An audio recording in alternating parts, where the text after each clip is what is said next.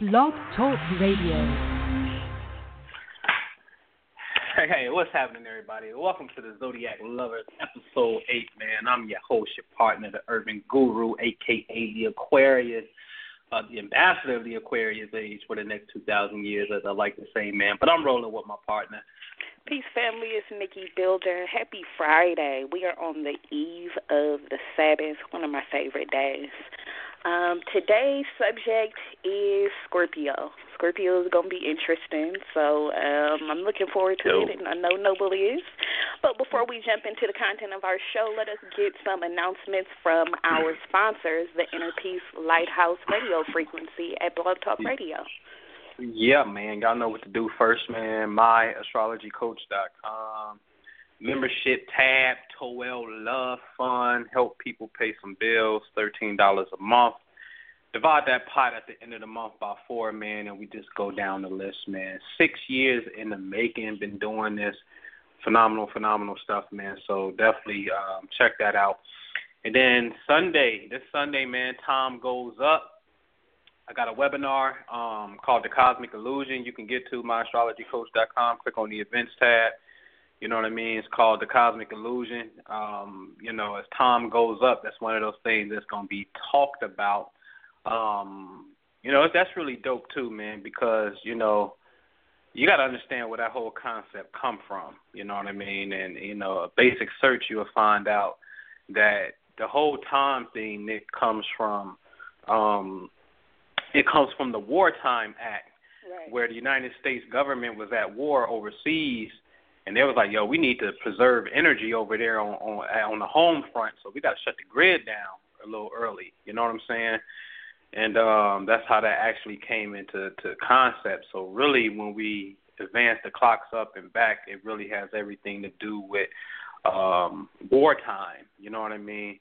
Which is interesting in itself, because now time is very much needed in war, because you have to understand everything moves off coordinates in warfare. What time you're going to be there, what time is the ammunition coming, what time is the supply coming, what time we're going to strike the target, what time we're going to rendezvous. Like, time is very important. But it's important for us, man, the spiritual beings, energy beings, to be able to advance our conscious within this particular portal, as time will go up that day. So we're just going to get into a lot of things, the cosmic illusion, man, dealing with, what creates the seasons. You know what I mean? Like, do the sun get hotter and say, hey, I'm going to heat up now, I'm about to cool off? Because that's not what's happening. You know what I'm saying? And it's just a lot of cool phenomenon that takes place, because when you're closest to the sun, quote unquote, that's the winter time for you. So that's not creating it either. So we're going to really get into this thing that the ancients talked about called cosmic consciousness. And so again, you can visit the website myastrologycoach.com, click on the events tab, click on webinars. That's this Sunday, March the 12th.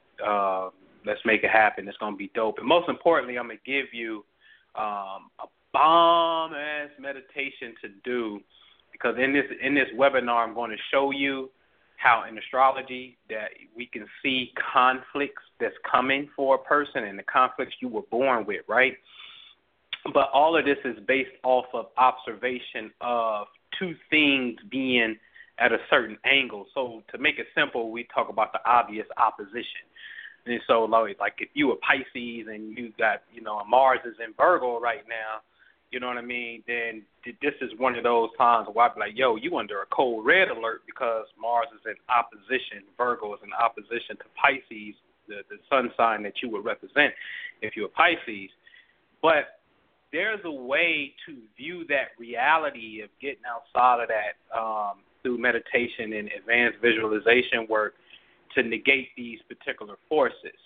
So I'm going to really show this thing. So, again, man, you want to sign up for this. This is the Cosmic Illusion webinar, myastrologycoach.com. Just click on events. That's there.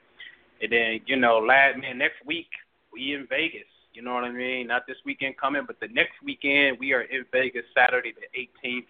If you want to fence about it and you think you want to, you can do it, man. Because, like, one thing that we always see, and we just posted a testimonial of this, what was this, yesterday I think it was, that, all of a sudden, a lady was on the fence and she joined. As soon as she joined, she checked her mailbox. she got a check for $1,200, and that check comes from her, comes from her people, her spouse, and they going through some tremendous ups and downs where they ain't living together, and he had already told her, I ain't giving you jack. But, you may think that, he was going to give it to her anyway, but we got so many, testimonials that show how this phenomenon works, that you just want to get off the fence and be in Vegas if you can make Vegas, because it's really an investment, you know what I mean? And that's one thing that I really love with this work is I love to see when it benefits others and it pays off for them, particularly if I can make it pay off on a monetary level, although I know some people are focusing on emotional things and other sentimental things of value, which is fine. But since you're paying money over here, I like to reciprocate that plus some and put money in your pocket. That's why I like working with the Nikki Builders of the world, that I can say, you know what, Nick, you're great at this. Let's create this because this is, this will help you out. And you'll start to make some money in the long run. You know what I'm saying? And so check us out, man. We in Vegas. It's on the site, myastrologycoach.com. Just click on the events tab. You will see it, man. And that's it for me, Nick. Okay. Family, as always, y'all can catch me on YouTube. Matter of fact, I started uploading a video earlier this week, and I was just having all kind of trouble with doing that. I'm going to make sure that I circle back around to that and get that uploaded today. I haven't uploaded any new content in a while, but I promise that I will be making a habit of doing so in the very near future. In the meantime, check me out over there at YouTube, Nikki Builder. Y'all can also see me doing my day job. As I always say, I make clothes for the woman who makes her own rules. So please be sure to go and check out my online shop at Big Cartel. That is Nikki D Nova Collection, Nikki with 1K, NikkiDNovaCollection.BigCartel.com. And that's it for my announcements. You ready to jump into this show now? Ooh, I'm following your lead, man. Go ahead. So we dealing with Scorpio today, family. Scorpio, let's just get some of these key terms and basic concepts out of the way. Scorpio is the 8th sign of the zodiac, which means it also rules the 8th house of the zodiac. Scorpio is a fixed water sign. It is ruled by Pluto, and sometimes it's also associated with the planet Mars. And that becomes really interesting when you look at some of the terms associated with these planets. And as Noble and I have, discussed the previous 7 signs, we talked earlier, it must have been in Cancer, about this concept, especially from the Kabbalistic perspective, that the water signs are the negative signs of the zodiac. So when we look at the fact that Scorpio is associated with not only Mars but also with Pluto, and you look up the concepts that are associated with Pluto, Pluto is associated with extremes, death, hidden forces, annihilation. That's beautiful, baby. But more importantly, transformation.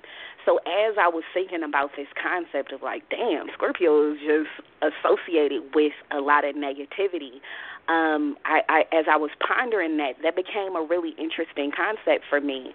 And it was also a confirmation of something that I said in one of the previous shows, which deals with this concept of tikkun. I think I mentioned it last week.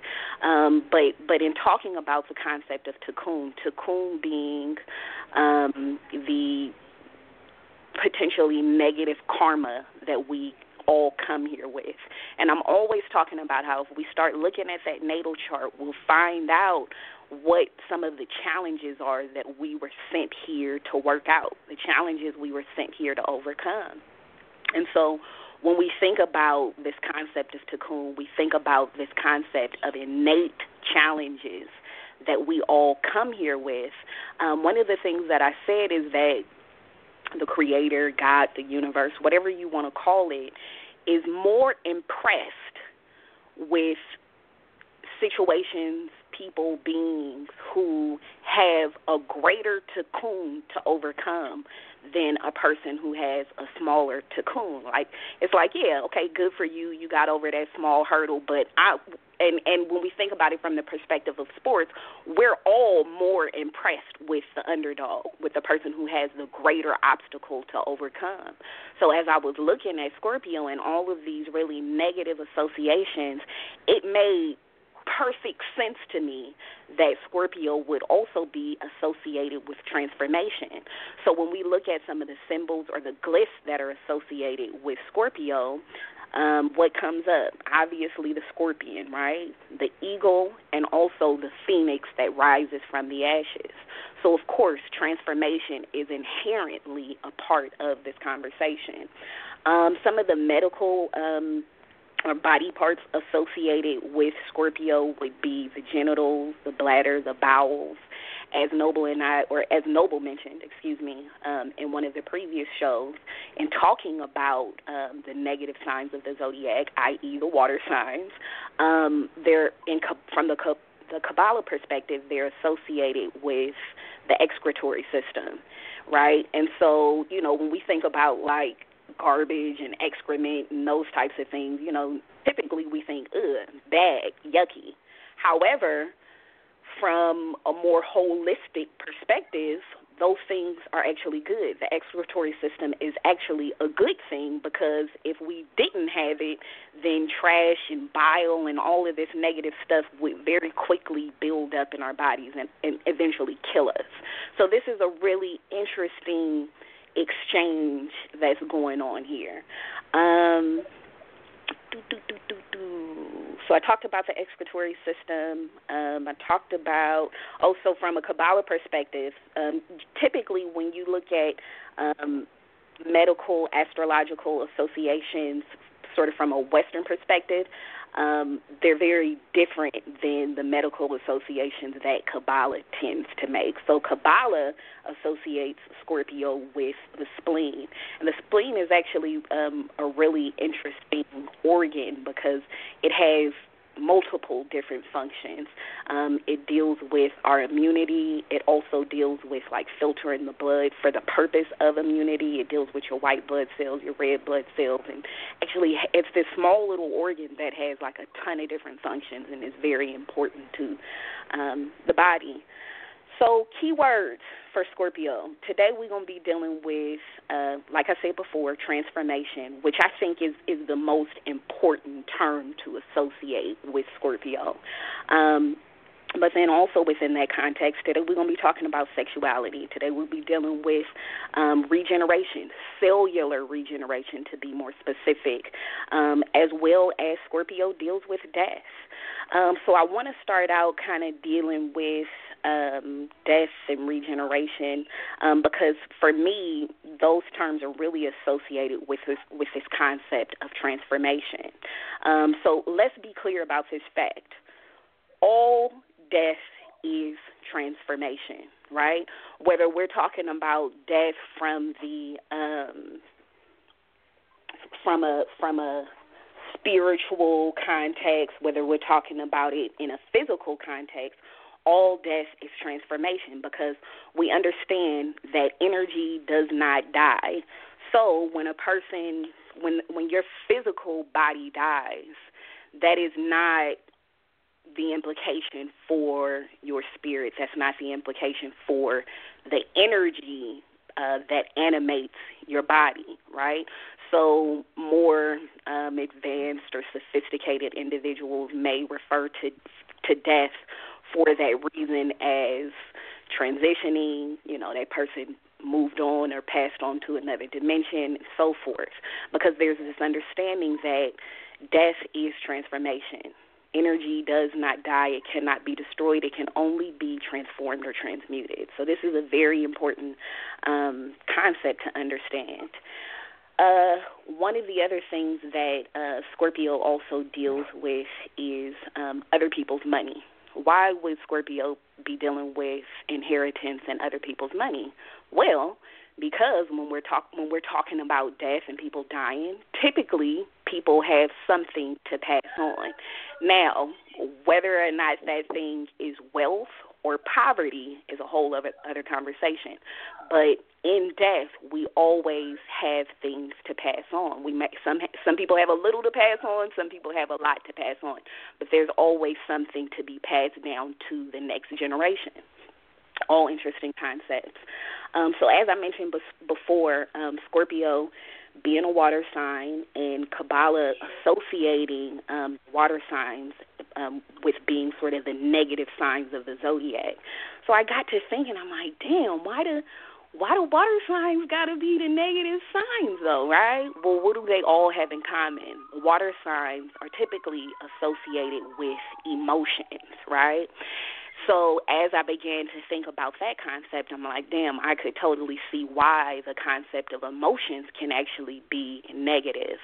And I want to tie that into a conversation that Jew was having on Facebook earlier in the week about this whole, what's this dude's name, Ben Carson? Is it Ben Carson, Noble? Yeah. So everybody is like up in arms about Ben Carson and how dare he, take our slavery from us and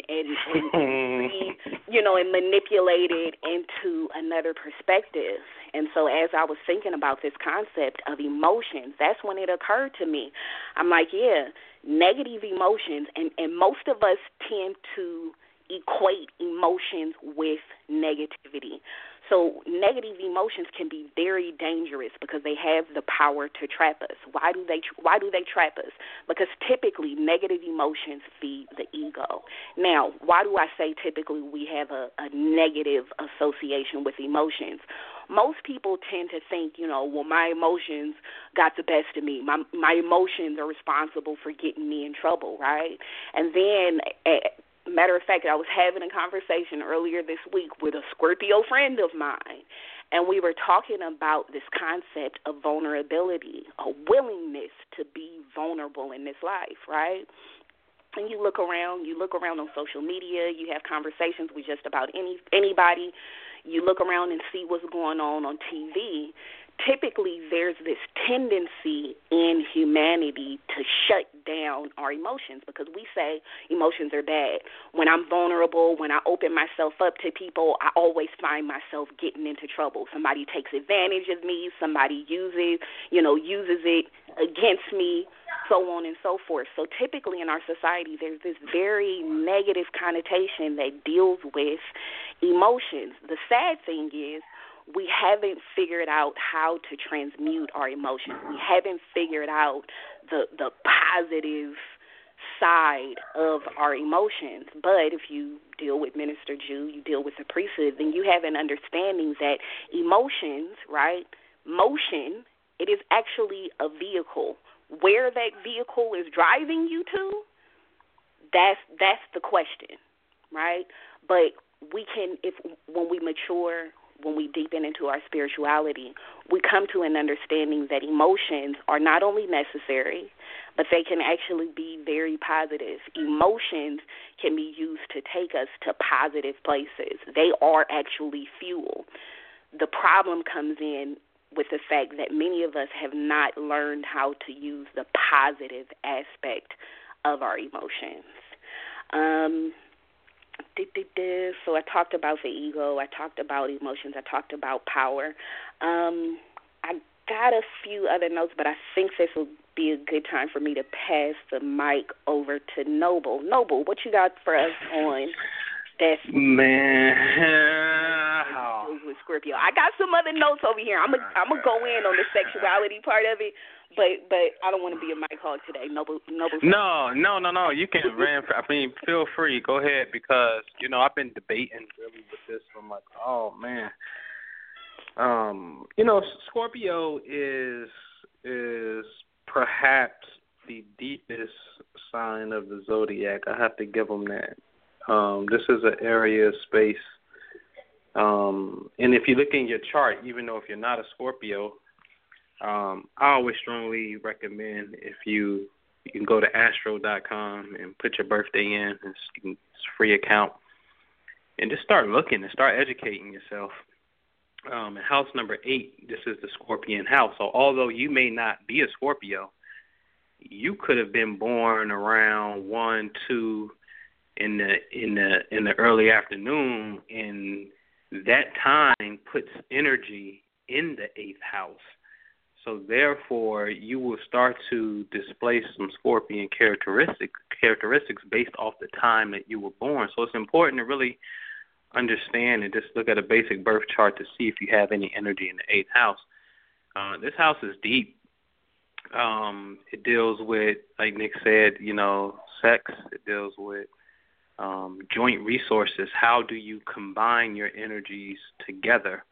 We're talking about the evolution from Libra. Libra was the marriage, the contract, the partnership. And then immediately after the marriage, the contract, the partnership is Scorpio, the sex. Now, this is important to understand because there's a science in why women should not have sex until they're married, because you will start to create cycles that will go against each other. So if you look at it in a sense, like I remember, I'll never forget this, man. I remember a guy got married, and God, Jesus Christ, this was like the worst relationship I've ever seen. I've never seen so much turmoil in a relationship in my life. And he got married, and it'd be so funny because they get advice from you, but then when it comes to that, they make a move and don't seek your advice on it, and because it's matters of love, and we get blind in this area, rightfully so. But he got married 6 months after they had got together. Now, if you know the basic wall clock formula, like I like to paint, they got together at 12 o'clock, but then they got married at 6 o'clock, and this is a point of opposition. Now, opposition usually denotes conflict because it's two things that's opposing. So just put the sexual contact at 12, but then put the marriage at 6. So what's happening is the marriage is now in opposition to the sexual contact. You see what I'm saying? And so these days, like birthdays and anniversaries and things that we all celebrate, right? These things take on life cycles of their own. They're very intelligent. Space is very, very, very intelligent. In fact, in the webinar, I'm going to show you just one death, and I'm going to show you Trayvon Martin's death and how space is intelligent. Because again, I just got to show you, man. Somehow space is registering and remembering spatial planetary positions of where things were when you were born. Because when you look at your birth chart, that's all that you're really looking at. Mars was here, Sun was here, and so forth and so forth. But I promise you, when these bodies, because they're still moving in space, they never stop moving. We just take a picture of them at the time of your birth. When these energies get in opposition or in the exact same place where something was, it triggers an event in your life, right? And me and Nick was having this conversation last night. It was like, this Venus retrograde has a tendency to bring old lovers back into your life. You know what I mean? And I'm like, it's the stupidest, most retardedest thing in the world, because the only thing that is technically happening on the factual level is the planet Venus and Earth are in a perfect alignment with each other as we look at the sun. So if we have some pretty cool glasses and we can just darken out the sun, we'll see a dot right there, which will be Venus. So Venus is passing in between us and the sun. So this planetary passing, for some reason, registers in our reality as a old lover getting a signal to say, hey, let me reach out to my old flame during this particular time. Retarded, just stupid, but hey, it's just the way it is in this reality, right? So it's as if space itself, these spatial imprints, have a working memory of who you are, and I tell you, it does, because on the most mundane level, you celebrate it on your birthday. You want to be recognized on your birthday, and, for the women, they may pin $1 on their shirt and go out and let everybody know, hey, it's my birthday type of thing. But technically, you're only celebrating one complete revolution of the Earth around the sun. It's like the Earth was exactly right here in space. You know what I mean? So, if we go to a circle and we put within the circle January the 1st all the way to December 31st on a circle, then you're technically just, responding and celebrating an astronomical reference from the Earth to the Sun.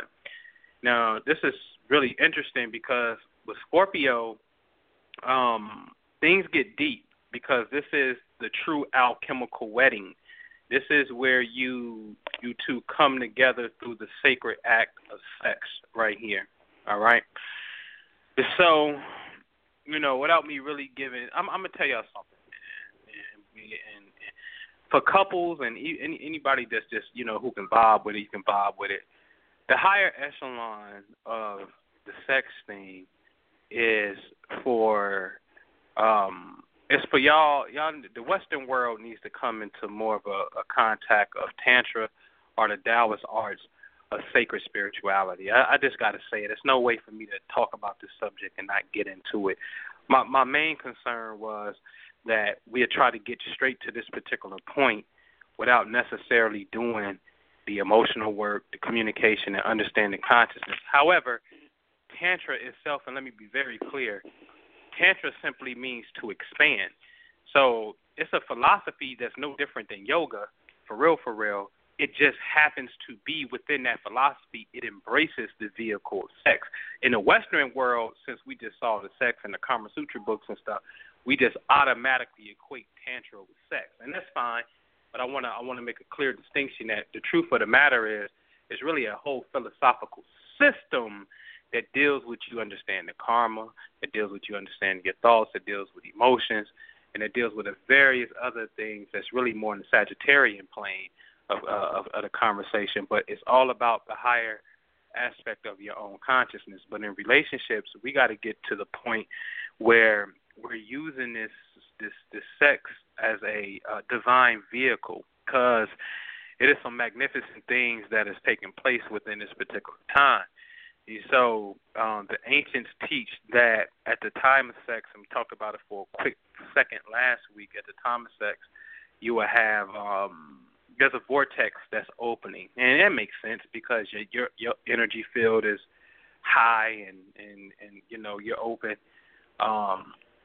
But at the time that a male ejaculates, there's an opening on top of his head that the spirit of the child comes and enters in at that particular point and rides his spine.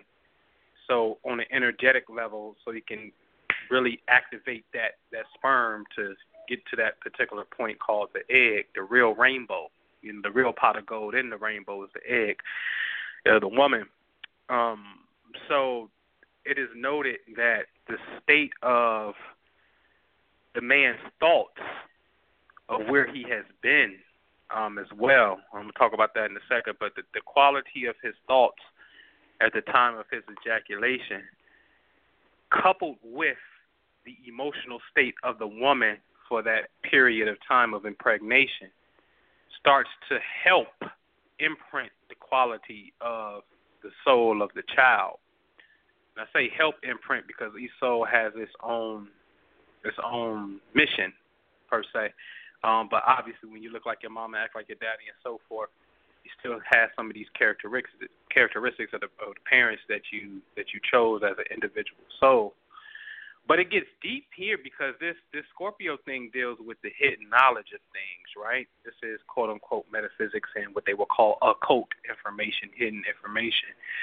So when you get into this particular realm of science, you actually start to study the science that says, what is the science of birth? Because this is the sign of, rebirth and sex. So this is the sign. This is the science of birth. The science of birth, you start to get into this particular science where you can go up into the future 10 months from this particular day and say, hey, well, if you get pregnant tonight, it's likely you can have a child here, and you fix your consciousness to having this particular child here. Then once you understand the basic blueprint of the heavens and say, well, this is what the energy will look like, and the birth chart of the child is to be born here, you start to get an idea of the quality of the soul that is to come. But let's really reverse that. You really start to get an idea of the child of the soul that you purposely want to bring into this reality now, versus you having sex and you don't even know if you're pregnant because it wasn't the intention to get pregnant, and then you just happen to only know because your period is late, and then therefore you take the test and then you say, oh, guess what, I'm pregnant, and it was nobody's conscious intention. Nor do we know the quality of the soul that has decided to come through. You can know this now with this particular science, and this is what we got to get to, is purposely giving birth to Christ-like children. So, if you want to have someone that's balanced in your life and you would just love, not to be selfish, but to kind of be selfish to a degree, you know what I mean? Because it's some of my children, I'd be like, nigga, you get on my nerve. Straight up. Straight up, it just is what it is. You know, my nerve, because I wasn't consciously creating you guys. You know what I mean? And so I got to keep it a buck. I know from experience, from my own ignorance, right?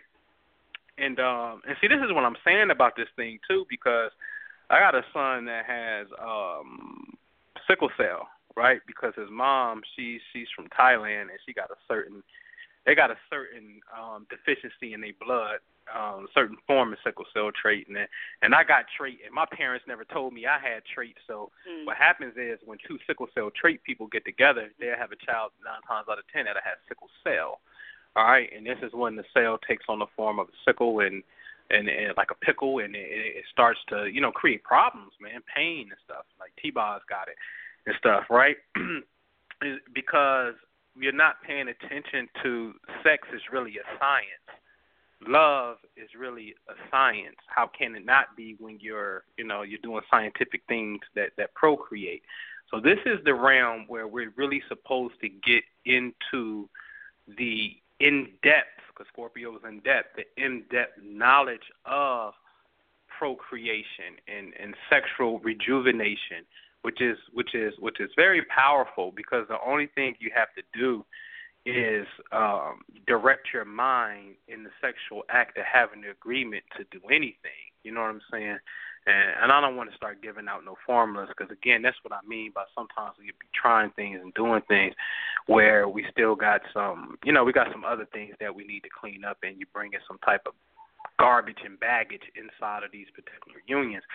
But on the health side, you definitely want to, you want to concentrate on certain things, and there's some things that I'll get into as we advance in our inner peace class, because everybody that came into my inner peace class, I tell them this is really cosmic tantric yoga, simply understanding the cosmic aspect of reality that we live within, Earth, Sun, Moon, and these things of this nature. Tantra means to expand, but yoga simply means to unite. So how do we expand and unite with this particular cosmic force that's ultimately inside of us? And then if those of us that are practicing more of a sexual path and you're active, how to marry these two together, you see what I'm saying, to really expand the will. Now, my last point is a lot of times, we hear this, the woman is the vessel, she receives, and the man, he's the light, he gives, and he sticks his penis in the vagina, and it looks like he's giving because he'll give her sperm, which is right. But you have to understand that if men, you receive females' energy, because if that's the case, you would never have a venereal disease, my dude, never. So that means if a woman has something going on and you stick your fishing pole in there and you come out feeling some type of way, then that means you received her energy. See, now I want to talk about sexual dissonance for a quick second, because sexual dissonance I'm going to define as when you have sex with someone and there's some type of irritation, but there's absolutely there's no disease, though. There's no STD, but there is a vibrational dissonance, a vibrational irritation that takes place because the two of you alchemically did not match one another. And I know countless of men who be like, yo, I experienced that before. I'm like, yeah, because it's really a science of understanding that. You see what I'm saying? And so as men that's listening, you got to really understand that you receive energy from a woman. Just don't think just because you're a man, you give. And I think the example that I gave is a perfect example to show you that you receive. And then last week I had kind of hinted towards, it talks about how a woman who's a virgin has the virgin soul of the Creator, right? She has the virgin soul of the Creator. It's the pure soul of the Creator. No man has entered her, right? So she pretty much got God's spirit and not necessarily an individual spirit. So they were saying part of the mystery that they were alluding to in the Bible with Adam and Eve coming from his rib was the fact that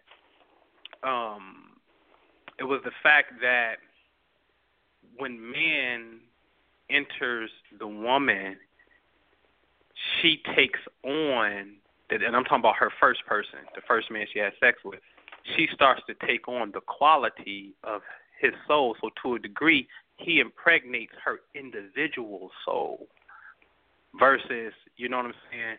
Because before that, she's a virgin and she's the Holy Mary. You know what I'm saying? She's that. But then when she comes into this act that's supposed to be of divinity, she takes on this energy. So then it becomes very important for women to recognize the quality of men that you deal with. And then the teaching further elaborates and says that if the first man was of a lesser vibration, first of all, the first man is always going to set the tone. And this is just something for y'all to think about and look at and see if it's true at all. But the first man is going to set the tone for the rest of the men that you attract, right? And energetically, if these other men that you have sex with are not stronger than his imprint, then his imprint will fight off and ward off that man's energy, who is your current man to a degree. So, you know, this thing gets really, really, really deep because if you understand the nature of his own sperm competes with each other to get to the goal, and they both coming out of the same loin. You see what I'm saying? So let alone on the energetic level where there's other people or other energies there, man still has to compete on a vibrational level because you have cellular memory. And this is why, and men do this too, and again, this is true for men as well, because men take on women's energy. And I know that to be a fact. So this thing goes both ways, but it becomes more of a vibrational thing, obviously, and this is why you would start to reminisce, and you were like, well, damn, you know, he hit the G-spot, and he got the good D, and oh, yeah, she got that bomb P. You know, we'll start reminiscing and doing these comparisons after the fact that you just been with somebody or something, or you don't like who you've been with, because if they're a memory within your brain, within the hippocampus in your brain, they're also a memory to the organs in which you engage with called your sexual organs. So you have cellular memories that are taking place in the sexual organs from these people. You see what I'm saying? From the past. So I'll chill it right there and for my part one.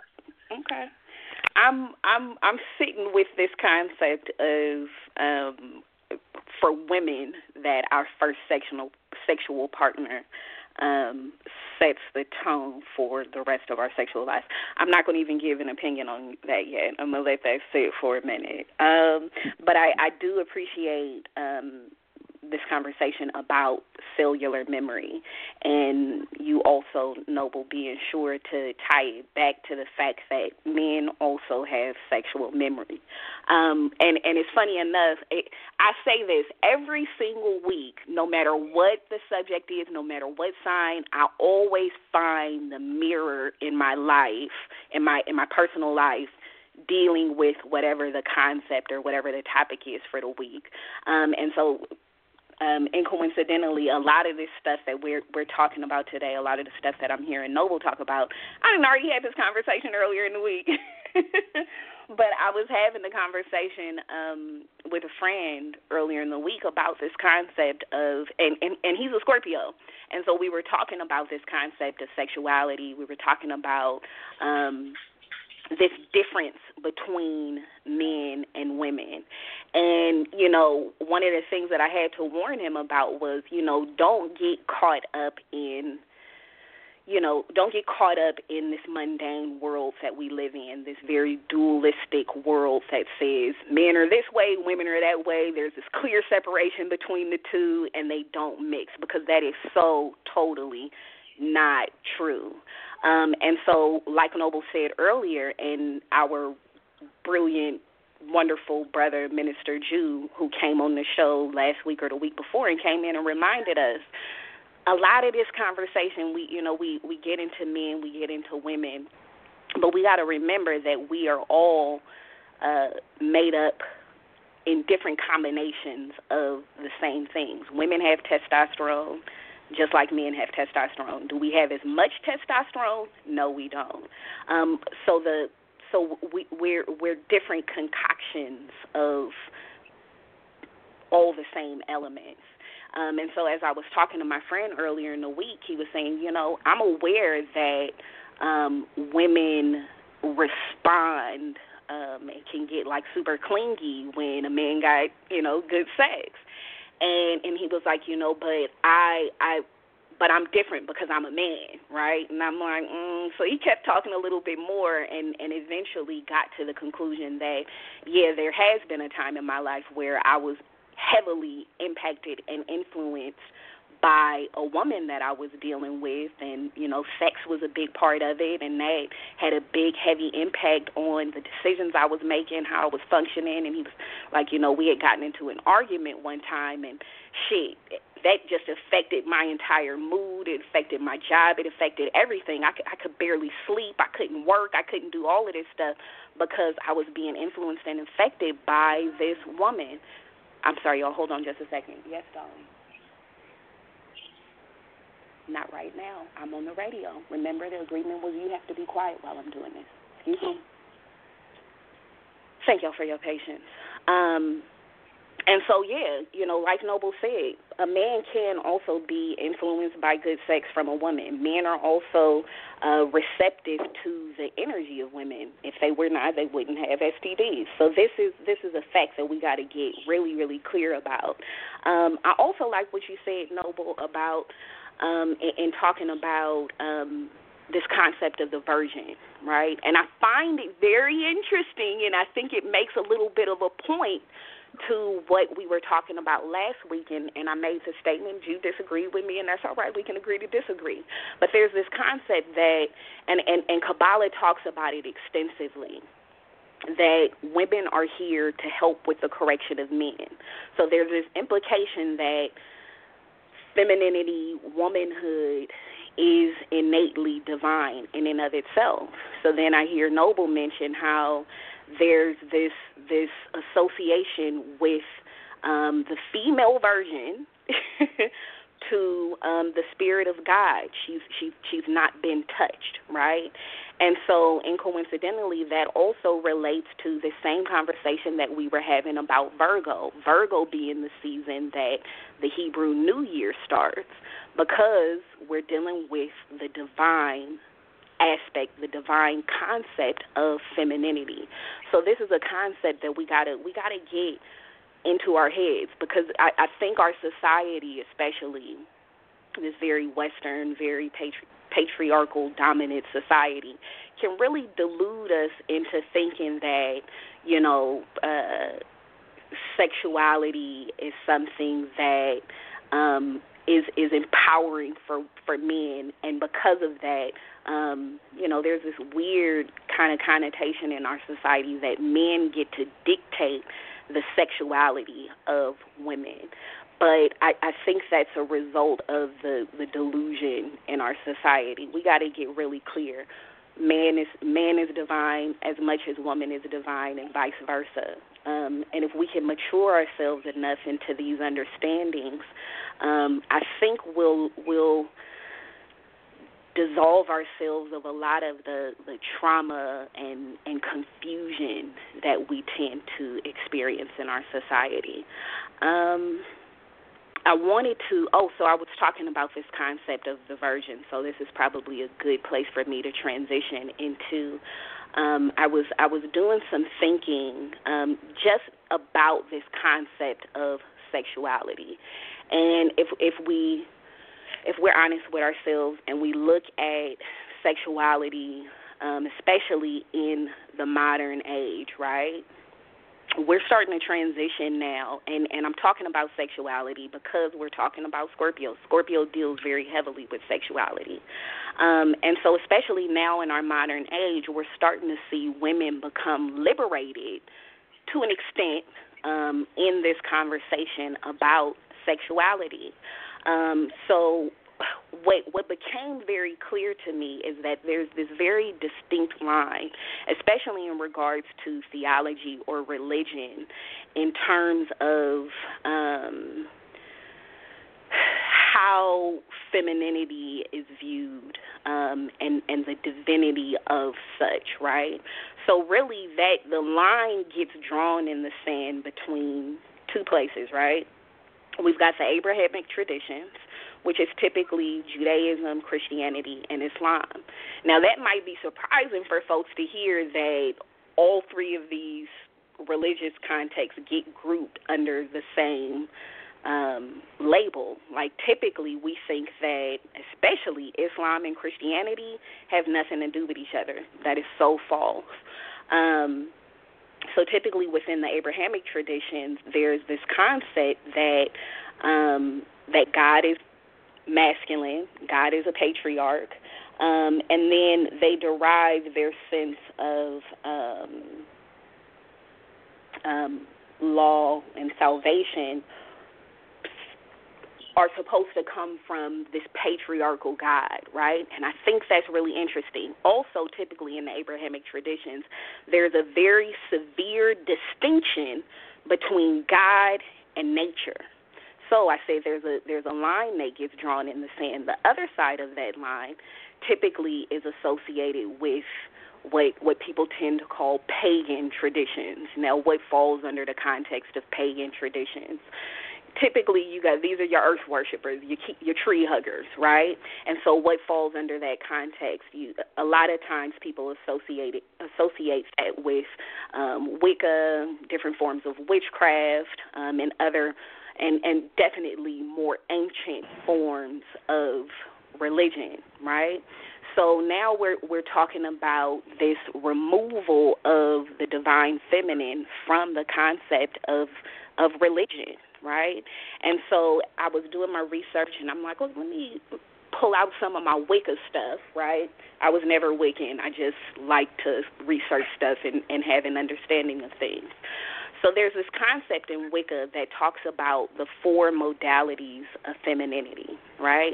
And it's interesting. Those 4 modalities are the mother, the crone, the virgin, and the bitch, okay? So each of these modalities is supposed to be a representation, an archetype of how the female energy manifests itself here on the planet.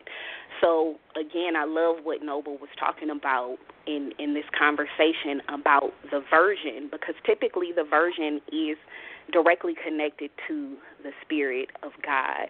And I find it really interesting that there's this great distinction, and a lot of time, and certain religions like to make this distinction between God and the feminine forces, because there's this implication oftentimes in Western tradition, in religion, that says that woman is negative, woman is wicked, woman is bad. She was the one who gave Adam the apple to eat. So typically in our society, women are associated with the fall of humanity.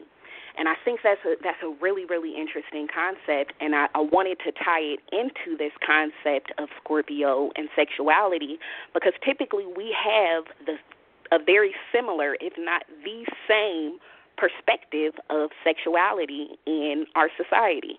Sexuality is taboo, sexuality is bad. We're afraid to call our vaginas. We've got all these euphemisms for private parts and all of these different things. I was having a conversation last week or maybe 2 weeks ago with a friend of mine who's also a Scorpio. She's a woman, and she's very religious, very Christian. And she was talking about, we were basically talking about this idea of sexuality and whether or not God thinks sex is good. And I found myself totally flabbergasted by her ability to justify this very distorted idea, very distorted perception that says that God thinks that sex is bad. So, but when you think about it, a lot of us subscribe to this idea, right? We subscribe to this very secretly destructive, self-manipulating concept. And so within that, we make certain agreements with ourselves, and I would dare to argue that this concept is more important specifically for women. But we buy into these concepts that are totally delusional. And delusion is just being detached from reality. And in a sense, we become psychotic in those ways because we believe that God believes that sex is bad. Well, if God is all-powerful and God created everything, why would God create sex? Why would God use sex as the medium to bring more humans down onto the planet? Why would sex be the form of regeneration if God genuinely thought that sex was bad? So what that really highlighted for me was this very conflicted relationship that we tend to have with sexuality in our society. But I think that same conflict also spills over very much into our conversations about gender in our society. Where you at, Noble? Can you hear me? I can hear you. Yeah, cool. Wow, man. Before you go, may Go ahead. I forgot about this little quote here that I had.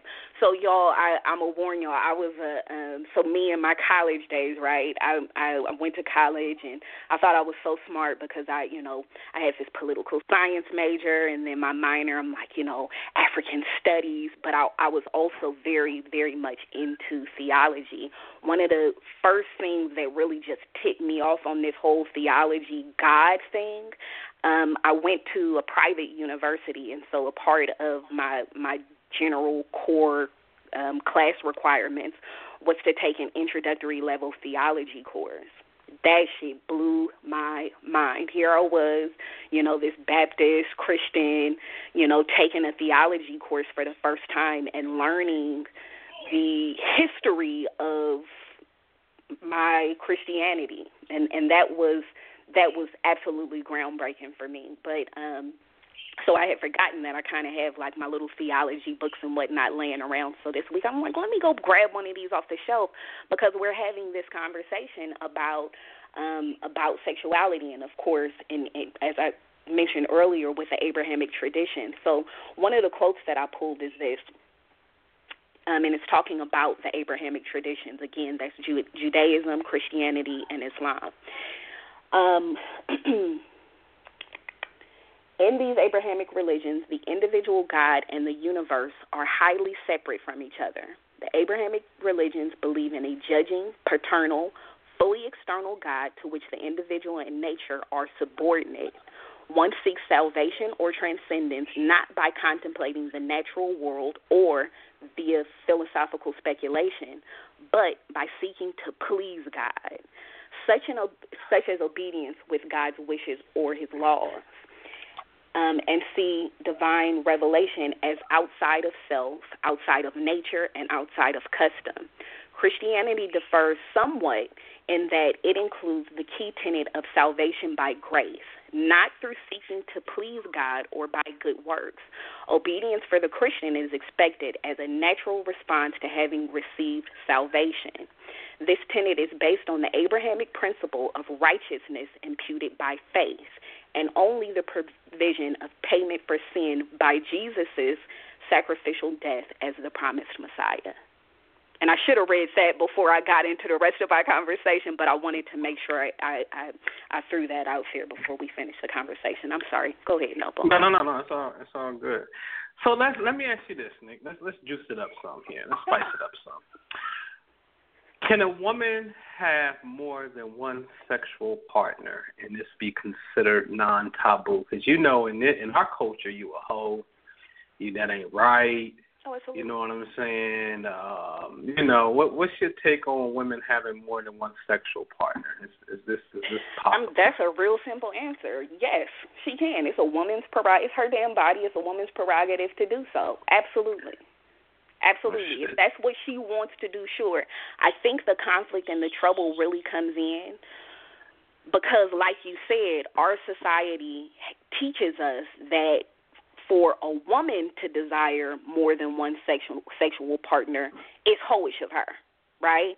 And men will jump on that bandwagon very, very quickly. So I think the taboo nature of this conversation really comes from a fear in women of being judged by men. But when you think about it, that's actually a really, really interesting concept, right? Because on the flip side of it, our society actually encourages men to have multiple sexual partners. As a matter of fact, masculinity in our society tends to be judged and defined by a man's sexual activity. But I think that concept gets really, really interesting when you look at it, right? And we're not afraid to look at it. Women, we gotta stop being afraid to be judged, right? And honestly, that's been one of the things that has fueled me into understanding that I have got to push myself to do this particular work, right? I was talking earlier about how I tried to upload a video to my YouTube.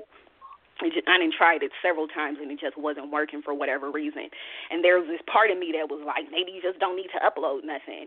And that is honestly something that I've fought within myself, is this concept of making sure to utilize my voice. And typically this particular work, the teaching and, the radio interviews and the building and all of this stuff, this is typically stuff that's associated with men. Men do this type of stuff. But what I recognized was that I had to let go of whatever fear I have about doing this work, whether it's the judgment that comes into play, whether it's sounding silly or, worrying for whatever reason that somebody might think I don't know what I'm talking about. We get so wrapped up in not wanting to be judged by other people, failing to realize, like, motherfuckers half the time ain't got no reason, no business judging anybody else because they ain't got their own shit together. So we've got to be willing to remove ourselves from this fear of being judged. So to answer your question, Noble, yeah, I think a woman can have as many damn sexual partners as she desires. Yes. And I didn't finish what I was saying about how interesting that conversation really gets in our society because, typically we say, a man is going to be a man, right? A man can have as many sexual partners as he wants. But if a woman does it, then she's nasty and she's dirty because she's been touched by so many men. Well, if you think about it, what's the real implication there? The implication is that it's the one doing the touching, i.e. the man, that's actually the one that's dirty, versus the woman, which our society, because our society likes to justify and manipulate shit so that it can fit into our neat little boxes. But when you really, really think about that concept, a society that says a man can have sex with as many women as he wants to and he can still be pure and clean and upright in this whole thing, but for a woman on the flip side, then that's not true. Well, then the implication there is that men, the ones doing the touching, are actually the ones who are unjust. This is a really, really, and I know this is a sensitive subject for people because we've been so heavily programmed through religion, through politics, right? Why is it that earlier this week we had, was it Women's Day or something like that, right? Why do we even need to have a conversation with men with politics about a woman's freedom to do what she pleases with her own body. We are having political public debates about whether or not it is right for a woman to choose to have an abortion. Now, I understand the moral implications. I understand the moral concerns of that conversation. But what this really brings me back to is this very diluted concept that men have been programmed with to believe, to think, to accept, to expect that they then have the authority to say what is moral, what is right, what is just for another human being to do with their own bodies. That's a really interesting concept to me. But then when you think about it, that makes sense. What did I just say in that quote that I read, right? The Abrahamic religions believe in a judging, paternal, fully external God to which the individual and nature are subordinate. So yes, it makes total sense that men would think that women are subordinate to them. It makes total sense that men would think that they have the righteous capacity to judge what is right and just for a woman. And I'm just as much of a human being as you are. So, short answer, yes, a woman can have as many sexual partners as she likes. All right, got you. Oh, man. That's interesting on if a woman is dirty, well, where did she get dirty from? So what we're really saying is, well, if she got dirty, then that means she had to get dirty from a man. And I remember years ago thinking about the origin of STDs, right? Because, I'm talking about the very origin, because in essence, we're like, well, woman, you gave it to me. Then who did she get it from? She got it from this dude. She got it from Jimmy. Well, Jimmy, where you get it from? Because you ain't have it yesterday, Jimmy. Well, I got it from Felicia. Felicia, where you get it from? Well, I got it from Tom. Tom, where you get it from? Well, I got it from Becky. And it keeps on playing these games of back and forth, right? And I said, well, damn, that's still never explaining the initial origin of the disease. So where does it come from in its origin? And it only led me to two places. One, it could be, quote unquote, it could be what you would call, somebody inject you with something. So let's just say you ingest it somehow, whether it be through vaccines, whether it be through genocide, whatever. Somehow, some way, it got in you as a starting point, like a virus does, right, with a cold or something, right? Or there's some type of internal disharmony that is taking place, and the body just creates it, sort of like how your body will create cancerous cells, right? That happens. You know what I'm saying? And then we can actually see this new phenomenon taking place with women with fibroids and stuff, even though they're non-tumorous, but they're damn near identical and whatnot. But it's just not threatening like that. So I was really pondering, and we said that made me think of that, you know what I mean, of the actual origin points. And I know how the body works in the sense where we get, when we get in a state of stress and dislike, the body will start to concoct, quote-unquote, disease. And this has to be true on a sexual level because disease is just disease. So it can manifest itself anywhere it wants to. So that's interesting. And when I was laughing at it, I think, too, is I think that it was much wisdom heavily encoded. It was definitely coded inside of that, the woman's sexual, let's just say her sexual participation and the man's sexual participation. I know you and I had this conversation before.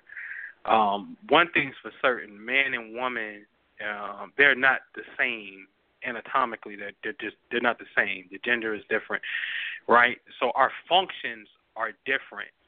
And when the functions become different, this is the beauty of the Creator for me, because even to God is not, the man weighs 200 pounds, and then the woman is 6 foot 200 pounds to even him out. And I think even the God is quality and quantity.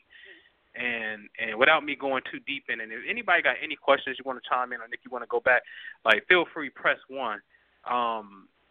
The quality aspect is the woman when we look at the nature in which her biological clock operates, from this egg being discharged and whatnot. And the quantitative aspect is the sperm, the millions of sperms that man ejaculate to fertilize this one egg. And it's just a very interesting concept to watch God in this biological design sit back and say, out of you million, only one of y'all gonna get to the goal. So have fun and compete and swim on a quantitative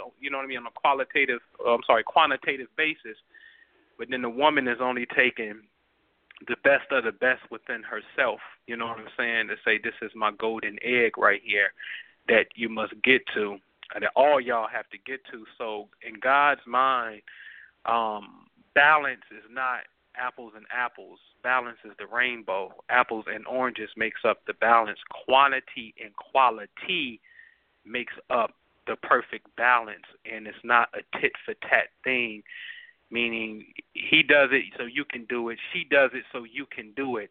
It's something that's different, that's really taking place in a divine story that takes place in, that's it. That's it for me, man. And let me say this on another note too, because I forgot last week. For my people that's in relationships, because these two areas of Libra and Scorpio deals with relationships. Listen, man, it's very dope for you to, when you hug one another, to put your hands on your partner's kidneys, so you're facing each other and you're hugging, but the back of your hands is almost like, on the back part of their back, by the waistline is where the kidneys reside. So to put your bare hands on your partner's kidneys with the intention on energizing each other and just simply saying, hey, I love you, because this is the gland or the organ that deals with relationship, especially at sunset. I'm giving y'all some cosmic shit that we ain't even really got into in the class. But it's my goal, before I get off this particular plane of existence, to try my best to help anybody that's listening to me. But it's a fact that the cosmos is real. It's a science. The western portion of the sky called sunset that you love to be on, you love to look at, and it's so romantic to you. This deals with Libra and relationships. So the kidneys here is a PowerPoint, a reference where both of you can hold each other's kidneys while embracing each other, with the simple purpose of just saying, hey, as the sun is setting, I'm coming to a state of balance, and I feel harmonized. I feel at peace, because the magnetic field is changing when the sun is setting, because your part of the earth is turning away from the sun. So therefore, the field, you're about to move out of solar flare interference right now. So this is a portal right here, and this is why couples are magnetized to this particular point, especially if you're on the Pacific Ocean, where you can see the water, the water and the sun at the same time, which is another duality of masculine energy and feminine energy, sun and ocean. And so this is an excellent point to come into balance right there, with just simple heart-to-hearts, I love you, with the hands on the kidneys. And then as you progress into Scorpio, which is now the sexual organ, which also deals with the, and even going for more women, learning where the prostate area is for the men, because we don't necessarily got to touch genitals per se, and of course you can, but and then for men to understand the proximity of fallopian tubes areas up in that, and purposely sending love and balance and kissing these particular points, you know what I mean, kissing the ovaries and just just engaging with one another on a conscious, meaning you're purposely knowing what you're doing, and the person that's receiving is in agreement and knowing what's going on, and the person that's receiving is also telling her body, the moment that my mate touches me, I am to become energized. I am to become energized and full of energy in this particular spot. I am to become healed. I am to become healthy in this particular spot. amongst every touch. You see what I'm saying? And this is how your brain communicates through the nervous electrical impulses that's going to this particular spot. Because when you feel somebody touching you, you feel that. But all that is electrical impulse that's coming from that area where the person is touching you, going up to your brain like, hey, it's pressure right here. This hurt. Oh, no, this feels so good. You see what I'm saying? So you have to coerce that and direct that particular pathway of touch with your mind to tell your body what this is so it can accept that's what it is. See what I'm saying? So utilize those principles right there. But go ahead, Nick. You about to say something. Beautiful. No, I was going to agree, Noble, with what you said as far as, that's an absolute fact. Man and woman have different functions. Those are facts, right? And quality versus quantity, I love that statement. And like Noble said, this conversation really shouldn't turn into, women feeling like, well, if a man does it, I can do it too, right? And that is actually a concept that I very much disagree with. And I began to make a warning towards that ideology. I think it was back in Cancer when I said that, we're now moving potentially into a matriarchal context, right? We moving into a new age. We're starting to see women become empowered. We're starting to see society, to a certain extent, empower women, right? We're understanding and learning more about female orgasm. Women in general are becoming empowered in our society. And so what I said was, we've got to be really careful as women not to say to ourselves, oh, well, we in control now, we in charge now, I'm going to do all this shit, all the messed up shit these niggas done did, And I'm seeing that tendency very much arise and be prevalent, very prevalent in our society. Noble, you remember I sent you that picture. It was it must have been like a screenshot or something like that. But there's this picture of a sister who's like on maybe like Snapchat or I don't know, one of those applications, and you can see like a little picture. She's like talking to her boyfriend or something like that. She's got like this holding this big ass gun, like just holding a gun, trying to be cute, acting like a dude, just acting like a dude. And I don't mean any offense, brothers. I'm just speaking to this tendency that we're starting to see amongst women, and I think where that comes from is pain. I think it comes from hurt. I think it comes from insecurity. I mean, we've got to get really clear about the fact that the poor quality of the society that we live in, it has been destructive in many ways to women. And so now you see women who are becoming very calloused and wanting to be like men because they don't trust men and they feel like they need to adopt those characteristics and qualities in order to protect themselves. I talked about this very same, it must have been Cancer where I talked about this concept. What I also said in that same conversation was we have got to trust our femininity. Right? And so now that this transition is happening and women are becoming empowered and we're moving into a new space in our society, the problem with that is you're not necessarily moving the virgins who've not been impacted, who've not been abused into this new position. Typically, you're moving wounded women into this new position. And so now you see women, wanting to be like the boys and anything you can do, I can do better. But all of these things have a price. I talked about that book by Louise Hayes, You Have the Power to Heal Your Body. And she talks about now that, we're decades into, women being very prevalent in the workforce.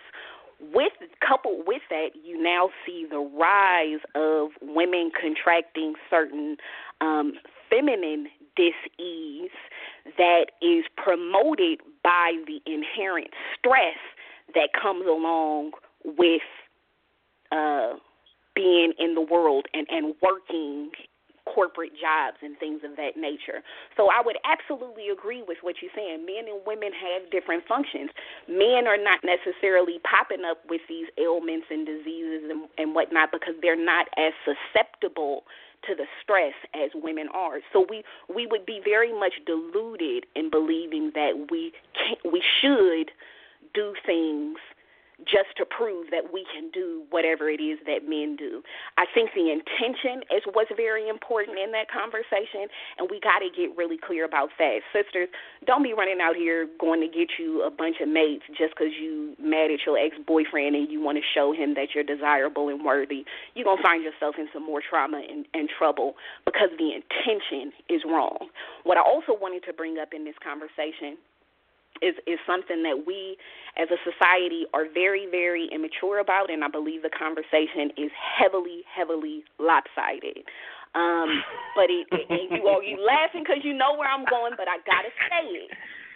This conversation about polygamy. Here, this is my blanket statement for that conversation. As a society, we are not mature enough to even be thinking about having that conversation. But let's clear some shit up real quick. Well, define polygamy because that's what I'm about to do for you right now. Let's define polygamy. Polygamy is the act of a man or a woman having more than one partner. Okay. Polygyny, I'm sorry, y'all. Polygyny is the act of a man having multiple wives. Polyandry is the act of a woman having more than one husband. Rarely do we hear the distinction, especially here in the West, in America, rarely do we hear that distinction being made. Very few of us know that polygamy is a statement about a man or a woman having multiple partners. I remember watching the History Channel or one of those science-y kind of channels, and they were talking about this tradition. It was somewhere in the Middle East, and y'all forgive me because I can't remember exactly where they were. But there's this festival that happens annually, and all of the married women in this particular society, or it is a very small rural community, but all of the women in that society get one free day to go and have sex with whatever man they want to go and have sex with outside of their husband. And the women talk about how liberating it is. The women talk about how uplifting it is for them, and all of these positive aspects of, this is a good thing for us. Now and the men even talk about, and the men are okay with it, right? Now this is a really interesting concept because when we start talking about this polyandry thing over here in the West, niggas get real uncomfortable. But again, I'm simply talking about intention here and being mature enough to have these conversations. Like I said before, I don't think we're mature enough to really even have the polygamy conversation in this society. We don't understand or have enough respect for the conversation. We always want to make everything into a competition, man versus woman and vice versa, and all of these things are actually destructive because we make up a whole, and that's something that we got to get really clear about, and especially now in our society with women becoming empowered and, we're talking about moving into a more, woman empowering society, a matriarchal society. Now there's all of this conversation with, women wanting God to be a woman. And I think in and of itself, that is destructive. I had a note on here and I said patriarchy is gender racism. And I spoke to it last week, and here's my thinking around that concept. We love to talk about how destructive the concept of a white God is to the black community. And what I said, I spoke to it last week. just as damaging as that is equally as damaging as the concept of a solely male God has been to women.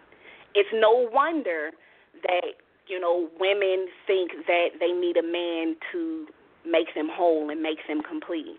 Oh, God, I had a conversation earlier in the week with a former friend of mine who is like on some heavy Hebrew Israelite, woe is me, black man in America, like he on some other stuff right now. And I hadn't seen him in a minute, but then I run across him on Instagram, and I'm like, oh, hey, what's up? Damn, somebody been in the Batcave, huh? I was really, really surprised. And so he ended up calling me, asking me about doing a sewing project with him. And his inner being, his inner person, how he comes off in the world, he's like kind of one of those really insecure kind of individuals, and I always knew that to be true about him. But he used to at least be kind of fun. But now, like on this new hype, he's just like on some very militant, very, woe is me, black man in America. I didn't even recognize this person anymore. So he's asking me about doing the project and asking me how much I'm going to charge. And so, I'm having to ask him some more questions in return so that I can give him a price quote. And so, he's being really kind of abstract about it. And all I'm doing is trying to get some answers so I can answer your question. So then he ends up, getting upset with me, and I'm like, whoa, brother, what's going on with you? And I asked him, I said, what's up with this very defensive way that you seem to be showing up in the world now? What's up with this new response that I'm getting from you? What's going on? And I asked it just as gently as I did now. And immediately the conversation turned into, well, you're a strong woman, and I feel like you talking at me, and what I want to know is if you was talking to a white man right now, immediately this conversation is over, brother. I got to go. Because I was very clear about his new narrative. And I, like I said, I had found him on Instagram. So, of course, I'm kind of scrolling through his stuff or whatever, and I see this meme that he has on there talking about, it's like comparing, like, old school women to new school women now. And, apparently old school women understood that her place was to be subordinate to men, and she understood that that was her true power. And I was just like, oh, man, brother, you poor thing. But I can remember there was a time in my own life where I would have taken that personally. I would have taken that as a personal offense to myself. But in my new understanding, what I'm very clear about is that brother is suffering. He is going through some things that I may not ever understand, and there's no need for me to take that personally. I got to let him deal with his demons on his own. But we got to be very clear about what these very poor, destructive, self-sabotaging narratives do to our psyches. And a lot of us make subscriptions to these narratives based on gender, based on race, based on things that are solely mundane realities. Our spirits have no gender. So I wanted to bring those things up and speak to them in this particular conversation because I think it's very important for us to be clear, and I think a lot of times, especially in this conversation about polygamy, there's a lot of shaming that happens in this conversation. But I think it's very important to be clear that oftentimes that shaming, it comes from a place of insecurity that men have to deal with. Women have our own securities that we ourselves have to deal with, and I think they get brought up and they get shaken a little bit, now, especially in this newer, more advanced society where we're opening up conversations, right? Amber Rose, brought us to Slut Walk. Amber Rose brought us to Slut Walk. But again, my point is that we've got to be careful about the intention. What's the intention here? And let us be clear. You know, we've talked about it throughout the shows. A woman has masculine energy just as much as a man has feminine energy. Sometimes men are attracted to a woman's masculine energy, right? Sometimes a woman is attracted to a man's feminine energy. So let's not get caught up in this earthly illusion. Let's not get caught up in that. At the end of the day, it's all about intention. We had a sister who called us last week on Sunday when we did the part 2 for Libra, and she was like, you know, I'm a masculine sign. I'm attracted to really strong masculine men. However, you know, and then within that context, I also find that men can be intimidated by me. And I loved that, first of all, she was brave enough to even speak to that ideology or that concept, right? But what it really highlighted was the reality that we live in. We like to fit ourselves into these neat boxes. I'm a woman, so this is what I'm supposed to like. I'm supposed to like the color pink. I'm supposed to be able to cook and clean. I'm supposed to be able to do blah, blah, blah. We got to get real about the society that we live in. We got to get real about our true, genuine nature as human beings. Sometimes women have a lot of masculine energy. Is that bad? No, it's what she was born with. It was the gift that God gave her. So, of course, that is naturally going to influence how she interacts with men, because typically men, because I would say that they've been a bit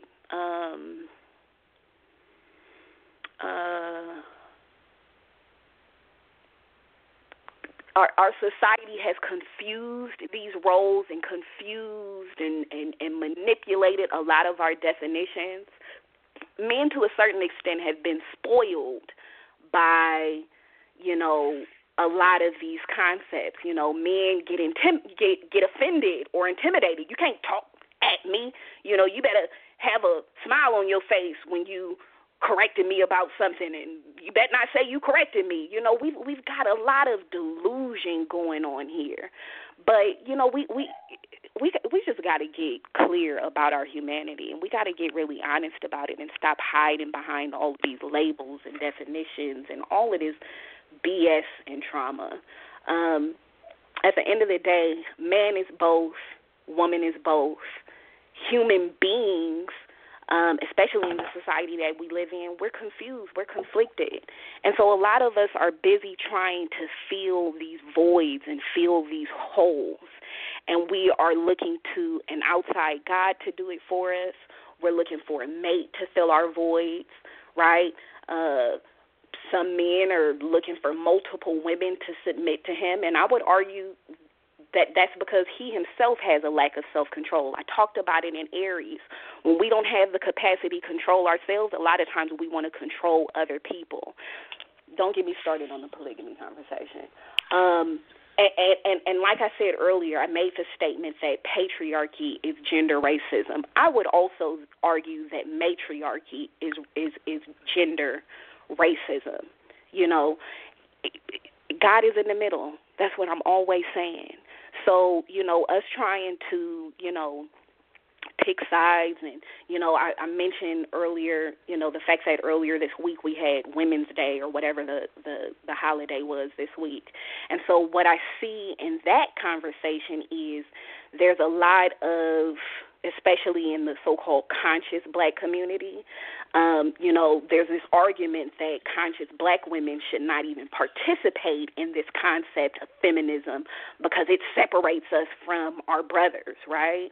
And I, again, you know, we're so obsessed with this competition. We're so obsessed with, you know, winning and who's going to be the loser and all of these things. But all of these ideas, all of these experiences, all of this trauma that we're experiencing as human beings, these things are simply mirrors for us to see and for God to be able to highlight the aspects within our within ourselves that need to be worked on, the aspects in ourselves that need to be improved. So this man versus woman conversation, that conversation is internal. And as long as we delude ourselves and distract ourselves with this being an external conversation, we're going to find ourselves in a greater, deeper hell. And that's just the bottom line. You know, I was looking at a video earlier in the week, and it was talking about how white folks don't realize that they're racist, right? And so they were asking just, you know, different white folks on the street, you know, well, what do you think about, you know, do black people need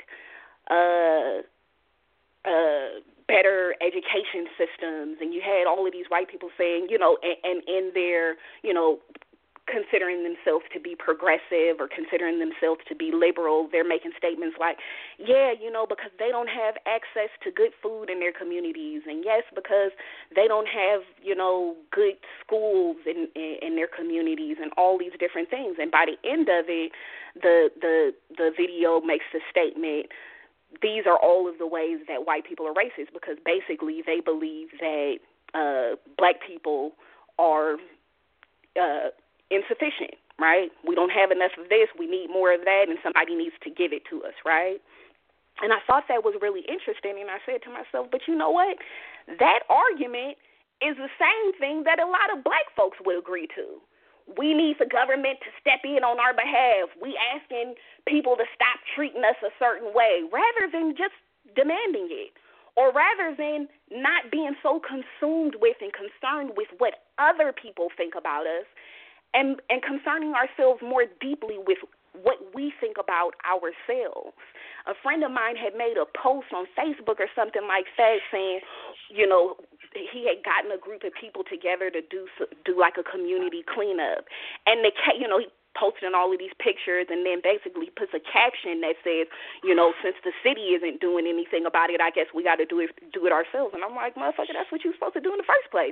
Like, we get so deluded into thinking that somebody is doing something to us, and then somebody else needs to step in and repair the situation, not seeing the power within ourselves, not seeing the capacity and the ability in ourselves to do for ourselves.